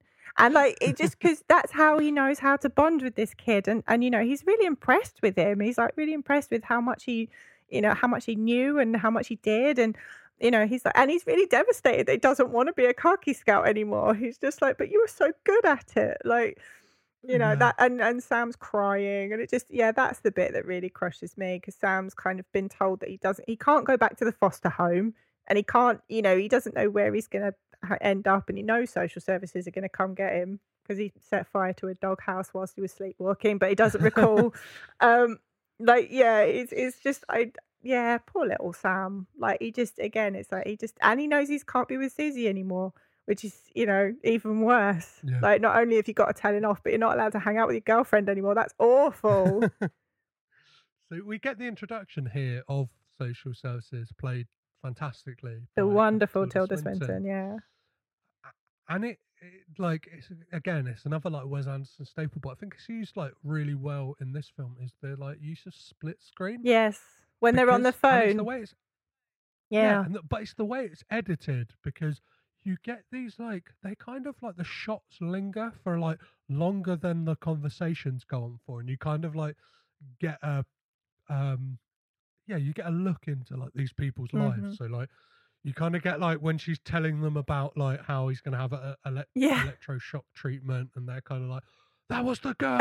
Yeah, like, there's about the stabbing. like, stabbing with the Yeah, scissors. exactly. And like when she's saying, oh, he'll go to I can't remember what she calls it, but basically like she gives an orphanage like a really posh name. A junior refuge. Yeah, and you get centre. like a newspaper, don't you? Like a newspaper front page, and it's got like a picture of all these kids, like hundreds of kids sitting at tables looking thoroughly miserable, and you're just like, oh no. Yeah, exactly. Please, sir, can I Yeah, have and it's more? like, don't send him there. He doesn't deserve to be there. Like he just needs a friend. He needs a family. Like he needs someone to look after him. So like, because all of the Scoutmaster Ward and and the cop, they both fall in love with him, with this kid. Yeah. They think he's great, and they don't want to see him sent away or unhappy. You know, they know what it's like to be underappreciated and on their own, and they want to take care of him. They both fall in love with this kid, and they desperately don't want him to go. And I think that's the loveliest thing as well, where you kind of, I just tried to push my glasses up my nose and I'm not wearing them. But yeah, like that's the loveliest thing, is to see this kind of friendship happening between these adults and these kids. That's lovely, because I don't think that happens enough. I think that, you know, parents being friendly and kind to kids is something that, again, it's been kind of demonized. It's been kind of like, you can't be nice to a kid without wanting something. Do you know what I mean? Yeah, it's that thing as well. Like, I don't know, sometimes I'm like super aware of like my own presence, like around like children. Yeah, but there's and it's there's like no that feeling reason like, for you to I be. know- Do you know what I mean? Like, there's Yeah, absolutely no yeah, reason yeah. for you to feel guilty or self-conscious or aware, because you're not Yeah, there to it's do anything. You're just there around children. it's like now I've got a child. I'm like, oh yeah, like I'm supposed to not be that I here. would Like, want I'm to- supposed. yeah, like, yeah. I'm not Yeah, just not that I was hanging around in parks exactly, like before, but like exactly. it's that thing of like, I don't know. Sometimes like it's like weird situations. Like you might be walking down the street and like a little kid like catches eyes. Do Yeah, you know what I yeah, mean? Like catches eyes. You might, I don't know. They might think I've never seen a man with a yeah, beard exactly. Yeah, before yeah, yeah. or Or I something. like your And hat. it's like, Yeah. yeah, and it's like that thing of like there is like an element of you that wants to go like, hey, have a good day or Yeah. something. And See, it's like I even just that is do like, that with kids. Like, I just talk to them. Like, I don't address the parents. I address the kids, because a lot of the time, like, I'll be wearing a silly t-shirt, or like like last summer I had silly color hair, so I had pink and purple hair, and like kids will look at you because it's fascinating, and yeah, you just waving, smiling, talking to them, just saying hello. Like, I think that's it's something that we don't do enough. Do you know what I mean? Don't just include kids in the conversation. And yeah, there's a Scroobius Pip lyric where he says, not every man over the age of 35 who hangs out with a child is a paedophile. Sometimes people are just nice. And I think that's, this film does sum that up. That's my life. yeah. Even like with a kid and like in parks, like people like, especially if he runs off, people are looking at me going, "Who's this guy?" I'm like, "Oh, I didn't steal him. Like, he's mine. Yeah, I made him." I'm the one with really prominent Greek eyebrows. That's my It's son. definitely my son. Look at us. Yeah, exactly. So the treehouse scene, I think, is fantastic, and you kind of we touched on it. Oh, earlier, when they're having like, their war. It's like their war room, isn't it? It's like a little war room up in that treehouse. But you got that kid. He's like, he's got like a Smoking jacket. smoking jacket on. They're all playing cards and stuff like that. And like, I'm surprised they're not the smoking, to be honest. Like, it's and then we get like the breakout, like the they rescue. break out. Get out of my chimney. They so that's something that's really interesting. Is like I was like, because I'm always fascinated like how stuff is filmed, and like that one was done. It's just horizontal. Like it's not a proper chimney. Oh, okay, that's clever. Yeah. So I always find that quite funny because it's obviously like Jared Gilman would have been like just like laying on his side looking at, and like there's that thing as well that obviously like like Wes Anderson's giving him like tips and stuff like that. So you need to move like your head a bit more like this because you're actually supposed to be looking up. As opposed to that's really looking, clever. like I never would have known that unless you just said, because it does look like Redford's just down the chimney, just shining a torch down the chimney, and just look at like little Sam just like, get out of my chimney. He's like, this is a rescue, and he's like, I don't want to be rescued. There's that shot of the kids as they kind of like pass over at night to It's Fort lovely, Lebanon. isn't it? In the canoes, yeah. And they're being told about cousin Ben. And, He's gonna get him a job. He's gonna get them they're gonna escape and be together. And cousin Ben's gonna like smuggle them out on a ferry so that he can be he's got a cousin on a crab boat, hasn't he? And he's like, you could be a crab claw cracker. And he's like, it's better than electrotherapy. But there's that brilliant line where like like Sam asks like, can we trust him? And he's like, usually I'd say no, but in this situation like, we're gonna have to go with it. And that introduction we get to Jason Schwartzman as cousin Ben. Oh my God, cousin Ben. Shop. He's like, if you want anything, you have to pay for it. If you don't have money, you can't have anything. Saying this to these tiny children, like it's like wartime, and he's like, doing these deals, these underhand, under the counter deals with these tiny kids. He just and when he wants to keep the nickels, like, oh my God, that's my fee. There's my favorite part of this entire film is when we meet cousin Ben, but also like the wedding part. Like it cracks me up every single time. And Ben's got this amazing monologue.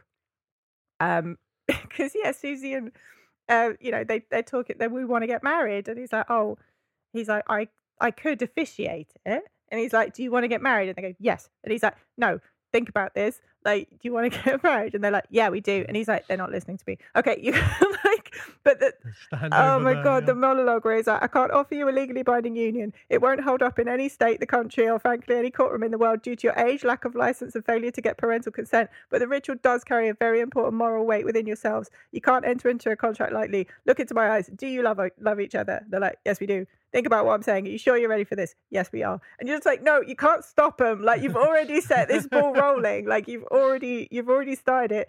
And that's when he's just like, go and stand over by the trampoline and think about it. And it's like, it's just like, yeah, these tiny children standing by a trampoline while a kid bounces on it, talking about marriage. It's just like, it's amazing. And like when he does the ceremony, like the part where they they're man and wife, these tiny kids, they're married. For all intents and purposes, and they hold hands, they walk off in slow motion, and it's fucking baller. This music, this amazing theme music starts, you know, the wonderful theme of the film, which is wonderful. The music for this film is gorgeous.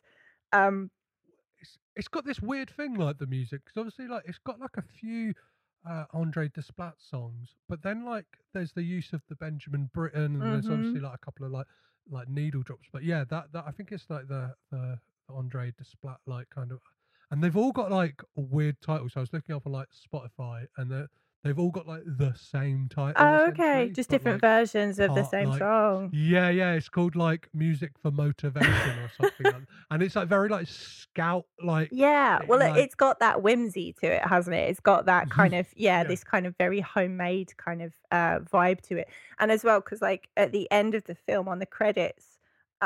Sam introduces the piece of music like at the beginning where the orchestra was introduced, and like the you know, and then we introduce this instrument, and then we bring in this, and Sam does the same thing but with the theme of the film, the Moonrise Kingdom theme, and he's going, and now we bring in the piccolo, and now there's the guitar, and now the electric guitar and the banjo, and like it's fantastic, like this amazing theme. I think that might be the kid who plays Lionel. Oh, is it? Like I thought it was Sam. The kid who has the record. Oh, right. Okay. Yeah, just because, like, I think that he's got, and like, this is another thing. So that kid is on the director's commentary for this film, and there is a moment that is like possibly one of the most Wes Anderson moments. They get him to play, like, he plays a Beethoven piece on the piano. Oh, amazing. Like, in a commentary. And he's just this kind of like the most Wes Anderson child in the world. Is he wearing a little yellow suit? You have, yeah, like, I can only assume. And then like the commentary is done that they call people who were like involved in the film or like are in the film.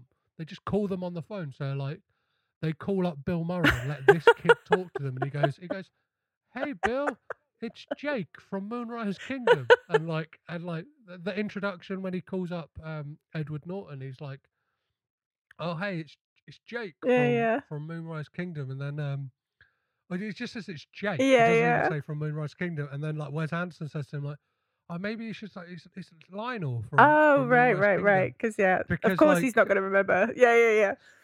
Ed Norton sounds quite despondent, and he's like, "Oh, I just didn't sound happier because you're not a khaki scout." Exactly. Yeah, it's like it's not one of the kids he worked with, because obviously, like, why would he have learned that kid's name, like, or like remembered it so well? Yeah. And so with the thing with like Cousin Ben, I obviously sent it to you beforehand, but had you seen that kind of like promo clip of like the film night they did? No. The kind of Cousin Ben film night. So it's this like amazing. It's only like 2 minutes and can easily be used as like almost like an introduction to the film. So it's like at Fort Lebanon, the kids having a film night, and it's Cousin Ben, and it's this thing. It just makes me want to see more Cousin Ben, because he's there like checking the kids, and he's like, hey, they milk duds? He's like, that's no outside counter bear. He's like moving. He's like, you can buy jelly beans for 50 cents, and he's kind of got this priceless. Yeah, like, he's hustling these children. Exactly. Yeah, kids turn up late for the screening, and he's like, 1,600 hours means 1,600 hours, and they're like, come on, please, and he's like, like looks around and says like, well, you can sit at the front on the floor. He has got this, like, it's like I was saying earlier, like these tiny children are kind of being treated like soldiers. Like Yeah. it's just, there's no scout organization in the world that would be as strict with their kids as these ones are. But again, it was the 60s. So it's kind of like there really wasn't any room for like, being kind to kids or being gentle with kids. It was kind of very regimented and kind of like, no, this is the time, this is the thing.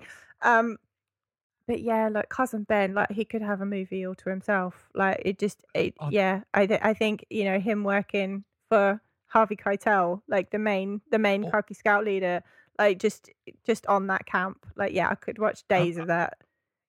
Imagine like a sitcom, Yes. like kind of like Fort Lebanon, like the sitcom where it's just like. And why kind is of it like, called Fort Lebanon? Like it's just, like it's got no bearing, no explanation, no nothing. Like why Lebanon? It just cracks me up. I love all the stuff. Yeah, Fort Lebanon. Again, we get another like walk and talk Yeah. where he's kind of like talking to the kids and all the mad shit Yeah, going on yeah. in the background. The introduction of Harvey Keitel when you get so it's Wes Anderson's brother Eric. Who Oh, plays his amazing. kind of, like, right hand man, the guy in the glasses. He's giving him a shave, isn't he? He's got a hot towel on his face. And he's like, when the kind of correspondence comes through. yeah, sorry, yeah. but, No, we're both really excited about it, so we both want to talk about it. Yeah.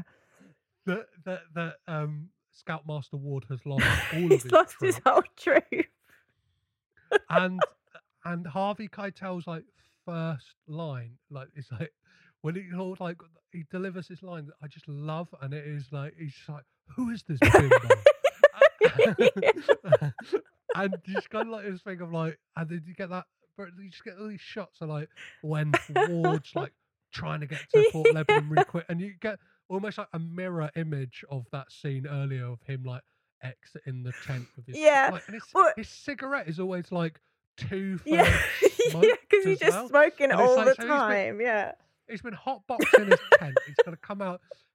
He's reading Indian. He's like at the table reading wow, Indian you corn. have an Indian corn magazine.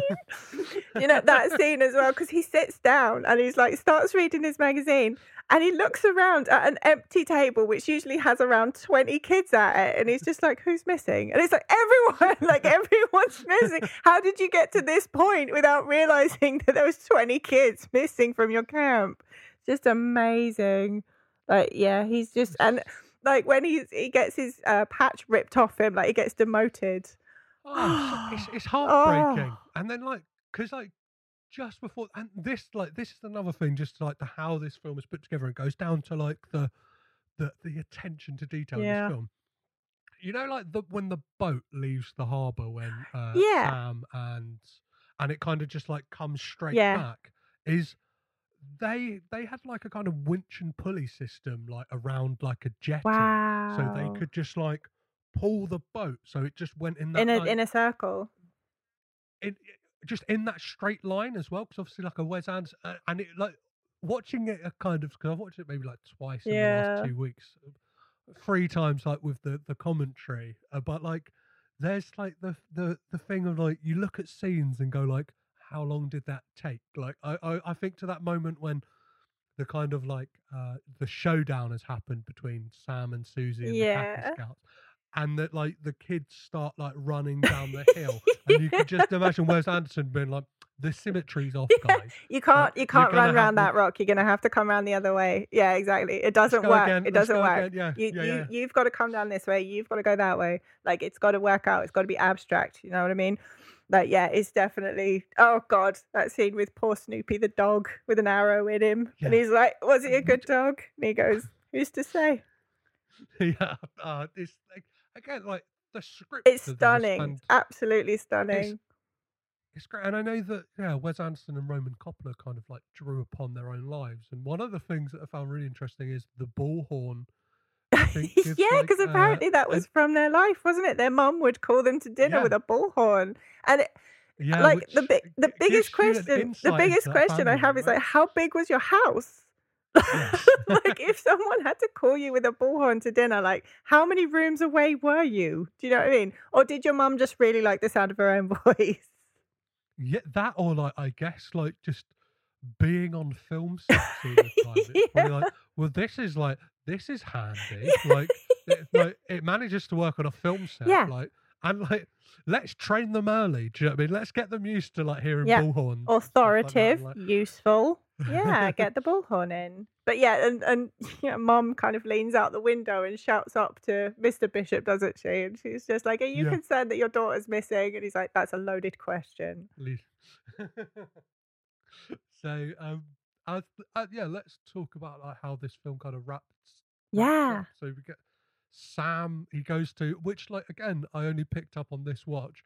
He goes to a conveniently named area called the Lightning Field, where he gets struck by lightning. As we kind of get the narrator And the has kind of nickels go stepped back in. flying. Yeah.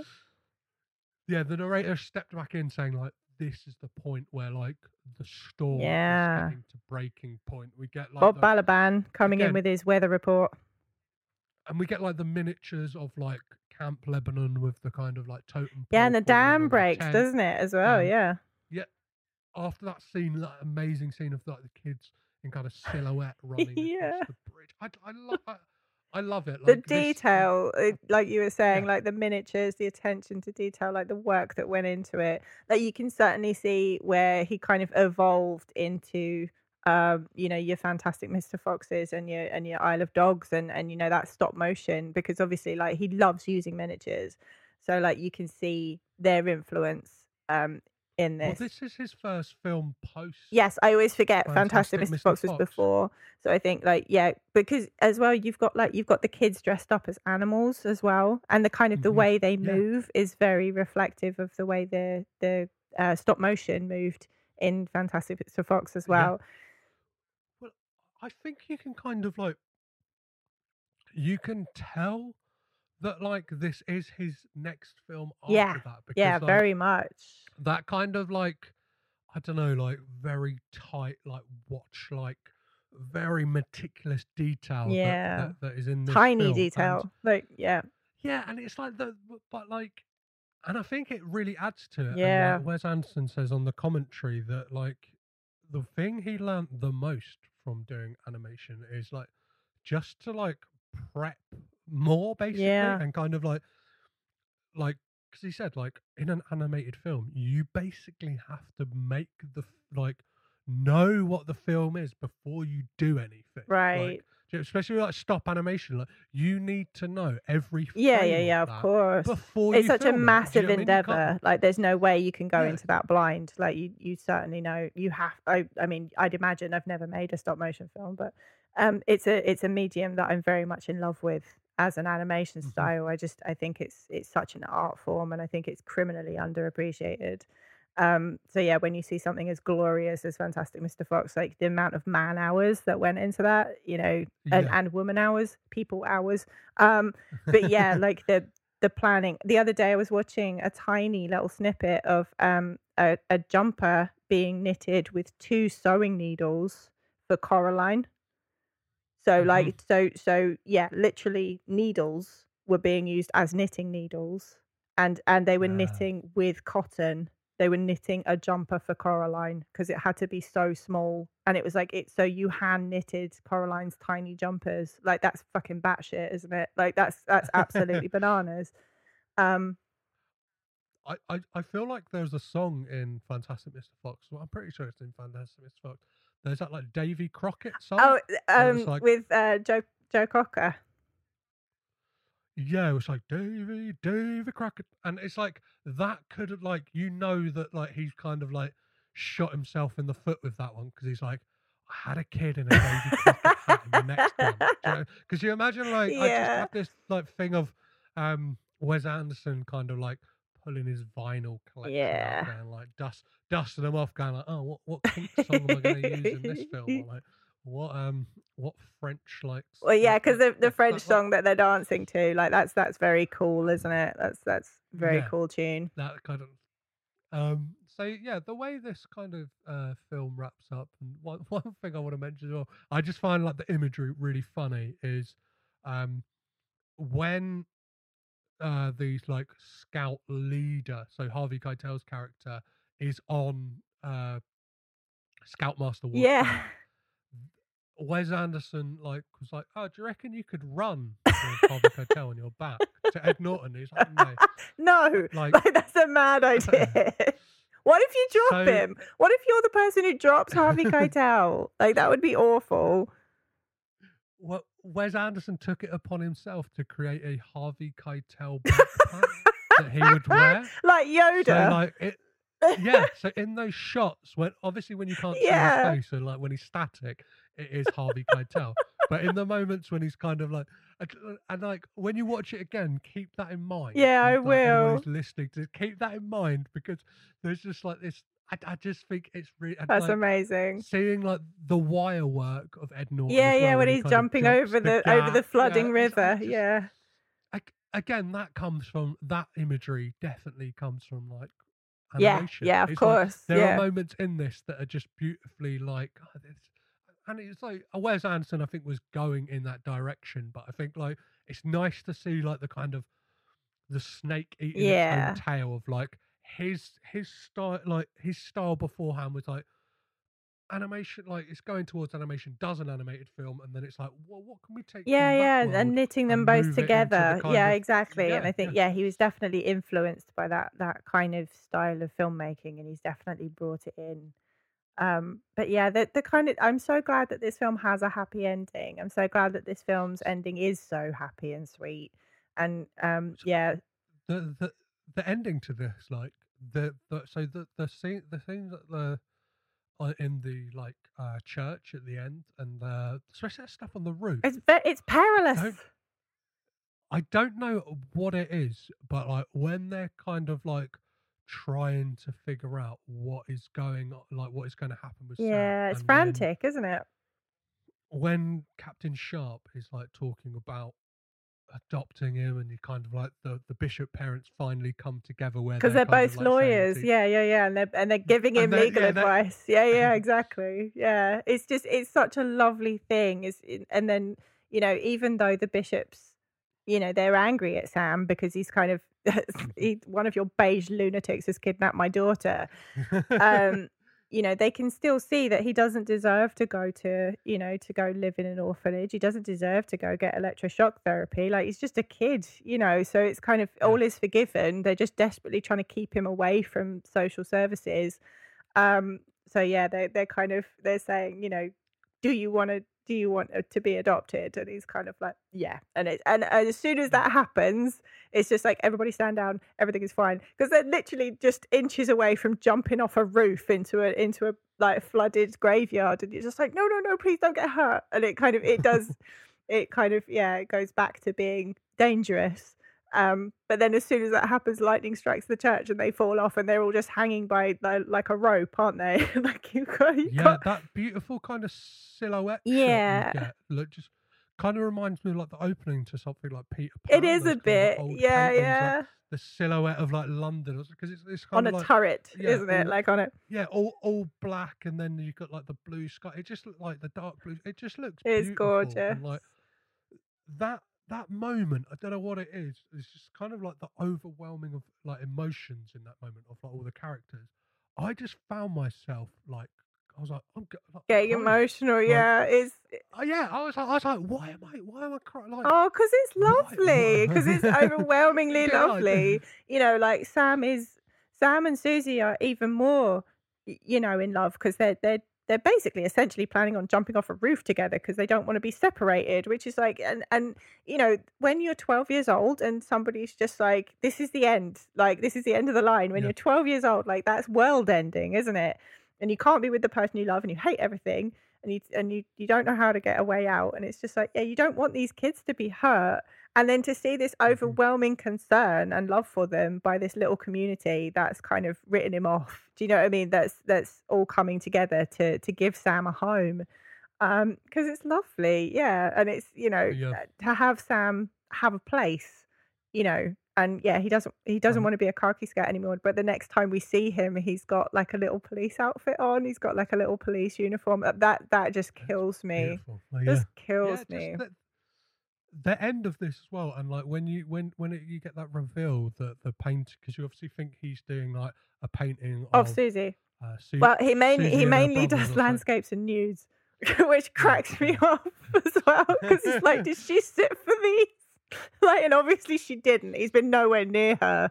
And like the nudes that he's painted, it's like a girl. It's quite an arty shot of a girl standing, not standing in a bath, but kind of climbing out of a bath. So it's like, Or climbing yeah. in. So it's like, it's like, not sexual. like a tin bath. It's like, it's not a sexual thing. It's actually quite artistic. Like, it's the composition's lovely. Do you know what I mean? So Yeah, like proper yeah, character study, exactly. as It's opposed like to an art lesson. Or a girl on a swing as Yeah, well. yeah, isn't there? exactly. Yeah. So it's like it's how you would study painting rather than just, you know, Mhm. a stick figure with tits, like as most kids would draw. Has she sat for these? No.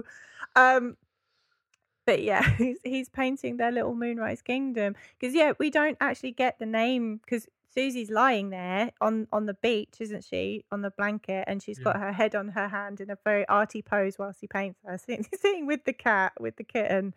And she says, I don't like the name of this place. It doesn't suit it. I want to change it.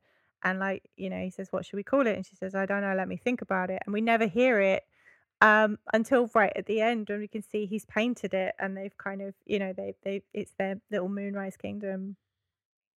So obviously, like, yeah, so the title of that place is Mile 3.25 Tidal Inlet. And we get that thing from Bob Balaban where he says, like, that was destroyed in the flood. Yes, yeah, And it's not there like, anymore. I think that says, like, something.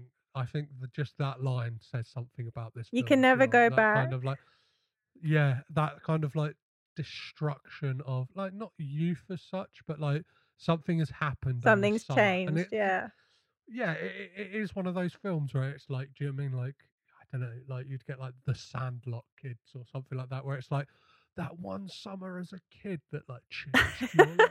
Like, do you know what I mean? Yeah. Like, Well, like what Bob Balaban says as well, his character, he was saying, you know, yes, that little cove did get flooded, and it's not there anymore. But he was like, and you know, most of the island was destroyed, like in the storm, because you see like the bumper cars on the beach where they've been blown off the pier. But he says the crops that year were extraordinary. The crops the year after were extraordinary. So like out of all this destruction, something beautiful grew. And I think that's like a lovely symbolism, isn't it? That's kind of, you know, because now Sam and Susie can hang out together, and they can see each other. Because yeah, you know, the last thing he says to her is "see you tomorrow," and she blows him a kiss. And it's lovely. It's absolutely gorgeous. Yeah, again, I'd like that kind of. I think the reason this film, especially that end bit, gets to me is, and I think it's a thing that's throughout a lot of Wes Anderson films. There's very much this through line. Like I mentioned, I flippantly remarked to the thing that like there's like the daddy issues in Wes Anderson film, but I think there's very much this thing of like people looking for family, and it's people who kind of like feel like they've been like done a disservice by the world, whether rightfully or not rightfully. Like so, but a lot of the time it's like that thing, and like Sam, and like I've said it plenty of times on this podcast, but like my dad like left when I was very young, and it's that thing like I kind of understand that thing of like, not obviously like my mum has been there the whole time, but like in that like father son, like that, yeah, especially that paternal relationship, I very much relate to that whole thing of like looking for paternal figures, and it's like that thing of like, and it's, I don't know, there's so much going on with this. So I was like, I'm at like, I think of like my own son when he's like Sam's age, and it's like, will I be Mr. Bishop? Nah. Or like, do you know what I mean? Like who of course you won't. Scoutmaster Ward just a fag on again. Giving him a motorbike. I mean, you know, there's something to be said for that too. I think, you know, a healthy amount of disregard for health and safety is quite important when you're growing up. No, like, you know how to talk about your emotions, and you know, you're a compassionate human being. You're definitely not going to be that kind of dad. No, I'm very much the same. Like my parents divorced when I was very young, when I was 4, and I never met my dad until I was 22. And yeah, that was, so when I was young, again, it was that kind of like these, because it's a very popular theme in films, especially over the past, like I'd say over the past 20 years. But family is what you make of it. You know, family is where you find it. And yeah, it's become a very popular theme. And I think it was just starting to come out, like, yeah, in the 90s, this was kind of becoming a theme. Yeah.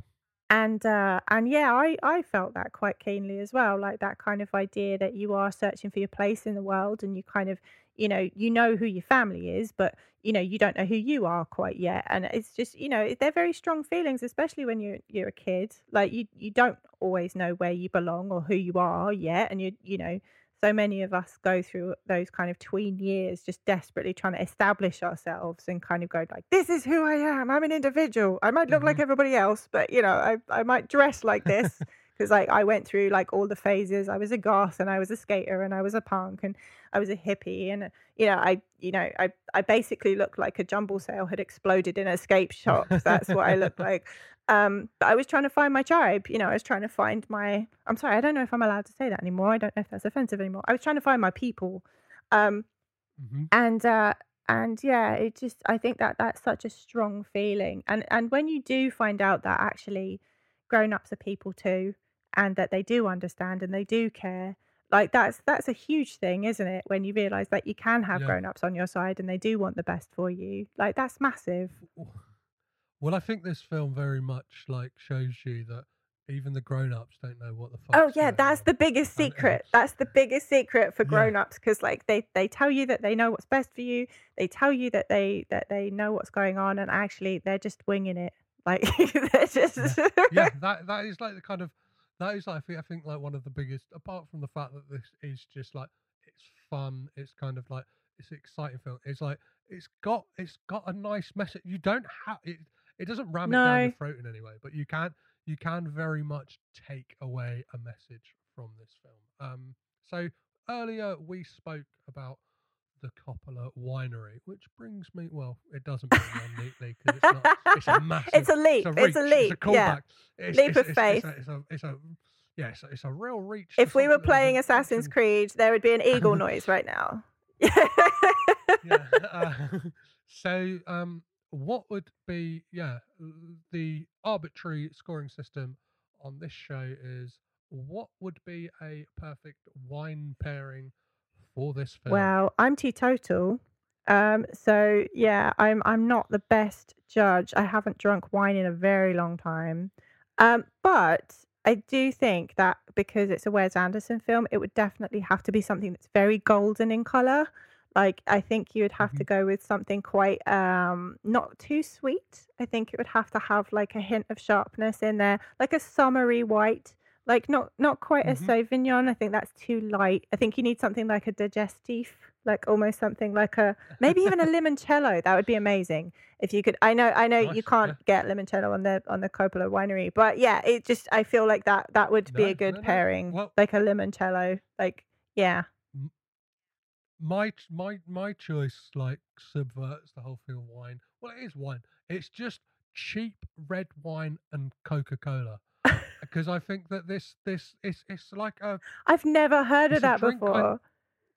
So it's like a thing that a lot of people I know in like South Africa. Oh wow! Like teenage kids, it's like an entry level booze drink for like when you're when you're young, because it's like parents have got red wine and it's like red wines.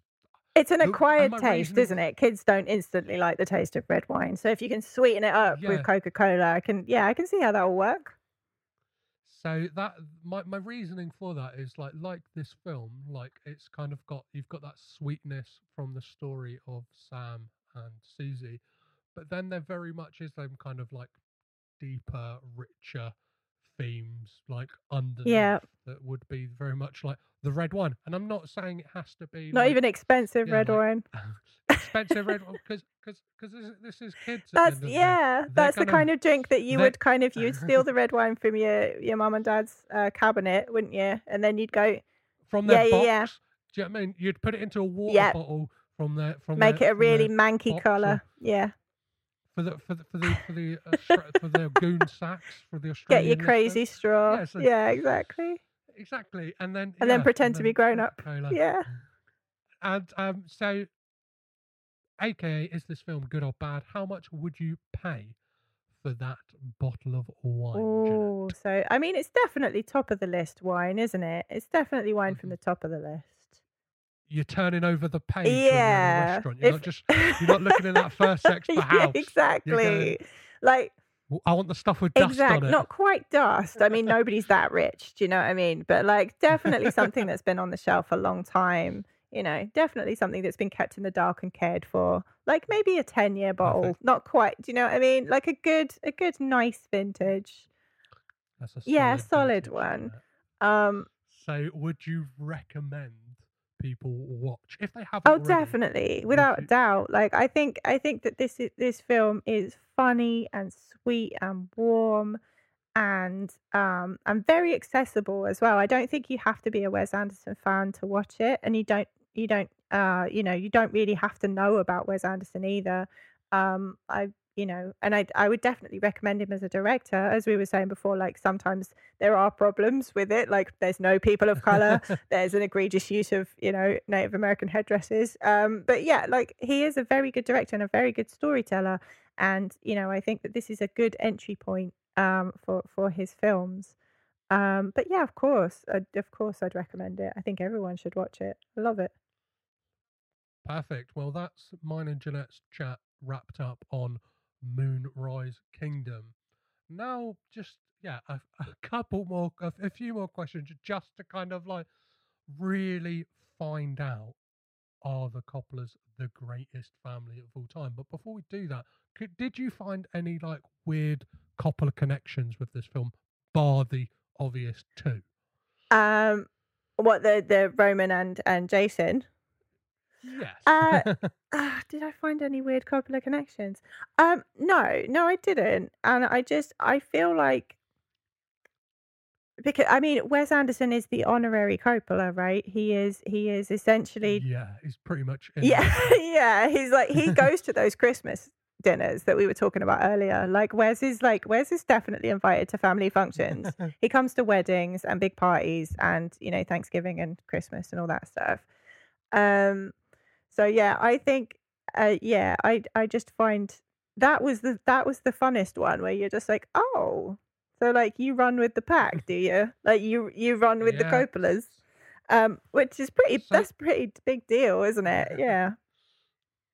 Throughout this podcast, obviously, I will be talking about so many people that had involvement in this film, whether it's Robert Yeoman, who's the DOP, who also DOP'd Roman Coppola's film QC, and just one like kind of connection that links back to Nicolas Cage is Bob Balaban is in the terrible race relations comedy Amos and Andrew, which I would avoid with a 10-foot pole. It may be inclusive of people of colour, but it doesn't do anything for the cause. No. I'll tell you that for sure. That sounds terrible. It's eggy. So, which Coppola family member would you keep? But in doing so, Jeanette, you have to get rid of the filmography of every other family. Well, that's not fair. That seems like that's a huge question. They've made so many films. Like you couldn't just like. Oh man! You got to pick one. I've got to pick one Coppola to keep. One to keep. The rest. Well, it's got to be Big Daddy Mac Francis, hasn't it? You keep in Francis, even though you hate The Godfather. I mean, you've got to think about all the other films that he's made and kind of the impact that's had on cinema as a whole. You kind of it's without him, like you wouldn't have other directors that have been influenced by him. You wouldn't have people aping his style. You wouldn't have. I think he's had such a massive influence on cinema that. There's an argument you have no Star Wars without Francis Ford Coppola, because his involvement with George Lucas, and even like George Lucas won a competition essentially to go on set at Warner Brothers, met Francis Ford Coppola, who went, "Who's this weird skinny little kid with the glasses?" strange Kermit the Frog voice, and then got him like basically like pushed him into like making THX.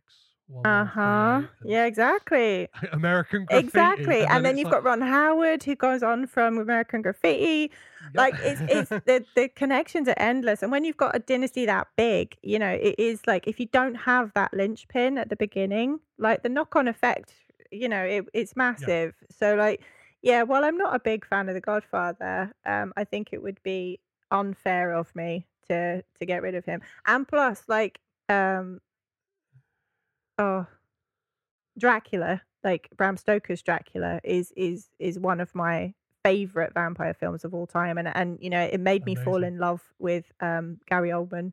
A little 13-year-old Jeanette was completely besotted, and just watched that film, on repeat for quite some time.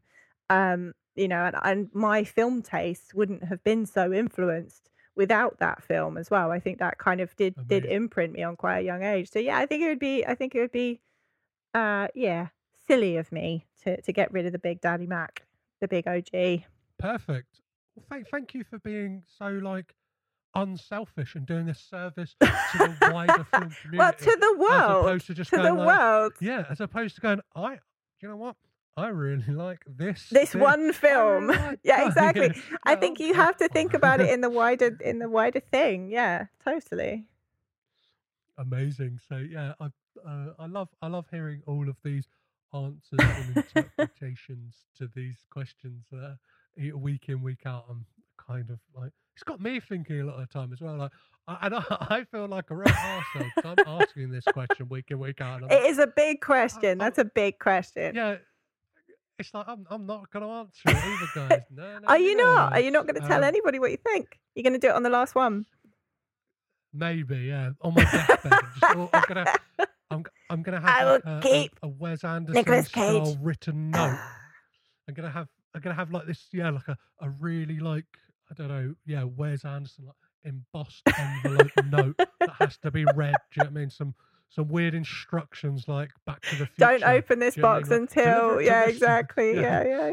That's great. Yeah. So are the Coppolas the greatest film family of all time?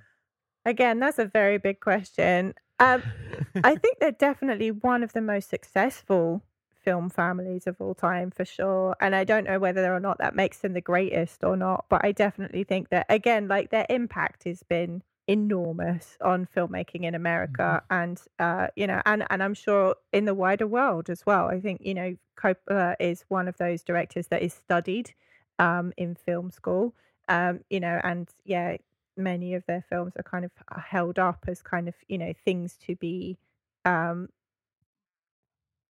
learn lessons of filmmaking from. So yeah, I would say that I've completely lost my point. Yeah, so I don't. Sorry, my brain short circuited. No. But yeah, I don't know if they're the greatest, but they're definitely the most successful, and I think that goes quite a long way to securing greatness, doesn't it? If you're good at what you do and you keep doing it and you keep making amazing art, I think that does that does secure your dynasty for sure. Who are your personal favourite film family then? Are you a Baldwin fan? Are you an Arquette fan? Are you a Houston fan? I don't know. I mean, the Arquettes are pretty cool, aren't they? Like the Baldwins, like, let's face it, there's only one good one. Let's face it. Like, there's only Alec. Potato No, Baldwin, there's Weasel. On our podcast, there's Potato Baldwin, Weasel Baldwin, Alec Baldwin. There's only one. There's only one good one. There's only Alec, really. The Baldwins are kind of like they've kind of shot themselves in the foot, really, by all being arseholes, apart from that one guy, who's hilarious. Like, I love Alec Baldwin. It is hard, actually. It is hard to kind of look at an acting family like that and kind of I think the Gyllenhaals are definitely one of my favorites. Both of them, both of them are amazing actors. They both do amazing work, and they both do really interesting work as well. And their dad was a director, their mum's a writer. They're a really fascinating little family when it comes to creating as creatives. Sorry, but yeah, the Gyllenhaals are definitely like up there for me. I think they're pretty cool. Perfect. My next podcast adventure, all of Gyllenhaal. That would be amazing. That would be great. He's got such an interesting filmography. Like, that would be really cool. Actually, I've just listened to his interview with Mark Maron on the WTF podcast. It's very good. Too. It's very, very good. Yes. Yeah. So possibly the hardest Oh question no. of the entire bunch is, what does Bill Murray say to Scarlett Johansson at the end of Lost in Translation? That's kind of, oh man, you could debate that to the end of time, couldn't you?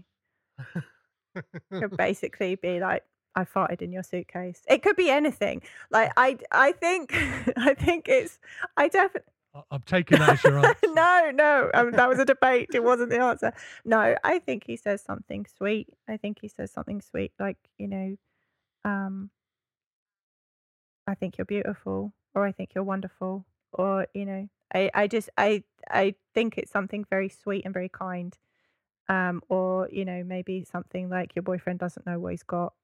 I think it's something just to make her feel good, to make her feel happy, Yes. and to make her feel, make her feel less alone. I think that's definitely, to let her know that she's got a friend. Well, that's a lovely, beautiful answer, and a perfect place to end the podcast. Before I let you go, though, where can people keep up to date with everything you're doing in regards to Sudden Double Deep? And if people aren't listening to it, I'm going to jump in here and say, listen to Sudden Double Deep, guys, because it's a fantastic podcast. Not only because they were gracious enough to let me take up some of their time to talk about some Nicolas Cage film, mate, you're coming back as soon as we can. Amazing. Well, where can people keep up to date? Where can they find online? I am a co-host on the Sudden Double Deep podcast. So we are the triple word title podcast. So we each week we review 3 films linked by a word in the title. What have we just done? See, I don't know when this is coming out, so I don't know if I'm going to spoil anything. For our first episode, we did Sudden Impact, Deep Impact, Double Impact. We talk about these films. We talk about if there's any links between them. We talk about if we like them, if we didn't like them. We waffle quite a lot. Usually we try and spread it out between different decades and different genres. We try and get as much world cinema in there as we can. You can find us at Sudden Double Deep. SDD Film Podcast. I'm so sorry. I've only been doing this for 5 years. You can find us on Twitter at SDD Film Podcast, which is you can find us on Instagram and Twitter. Let me just check, because my husband will murder me if I get the wrong tag on Instagram or on Twitter. Worries, I will be. I will surely be. I will definitely be putting at the links. So at SDD Film Podcast. So behind that you will find my husband Daryl lurking. He's the one. When you're talking to SDD Film Podcast, you're talking to him. You can find me on Twitter at Miss J Soundtrack, and you can find my other amazing co-host Matt Brothers. You can find him at Matt Brothers too. As you guys would say, here's a little sizzle for you. Sizzle. Both Matt and Daryl will be coming to talk a couple of connections with me in the near future. I think Matt is one of the. I'm giving you real little sizzle here, guys. That he's one of the first confirmed double guests. Oh, nice. On Coppola Connections. You will hear what films he will be talking about in due time. Very exciting. Well, sorry, it's at Matt Brothers too. Sorry, I just call him Bruvs. At Matt Brothers too on Twitter as well, so you can find him on there. Well, Jeanette, thank you so much for coming and making some Coppola Connections with me. It's been a pleasure. Been an absolute pleasure. Thank you for listening to my waffle. It's been an absolute joy talking about this film. I love it so much. So thank you for inviting me to come on and talk about it.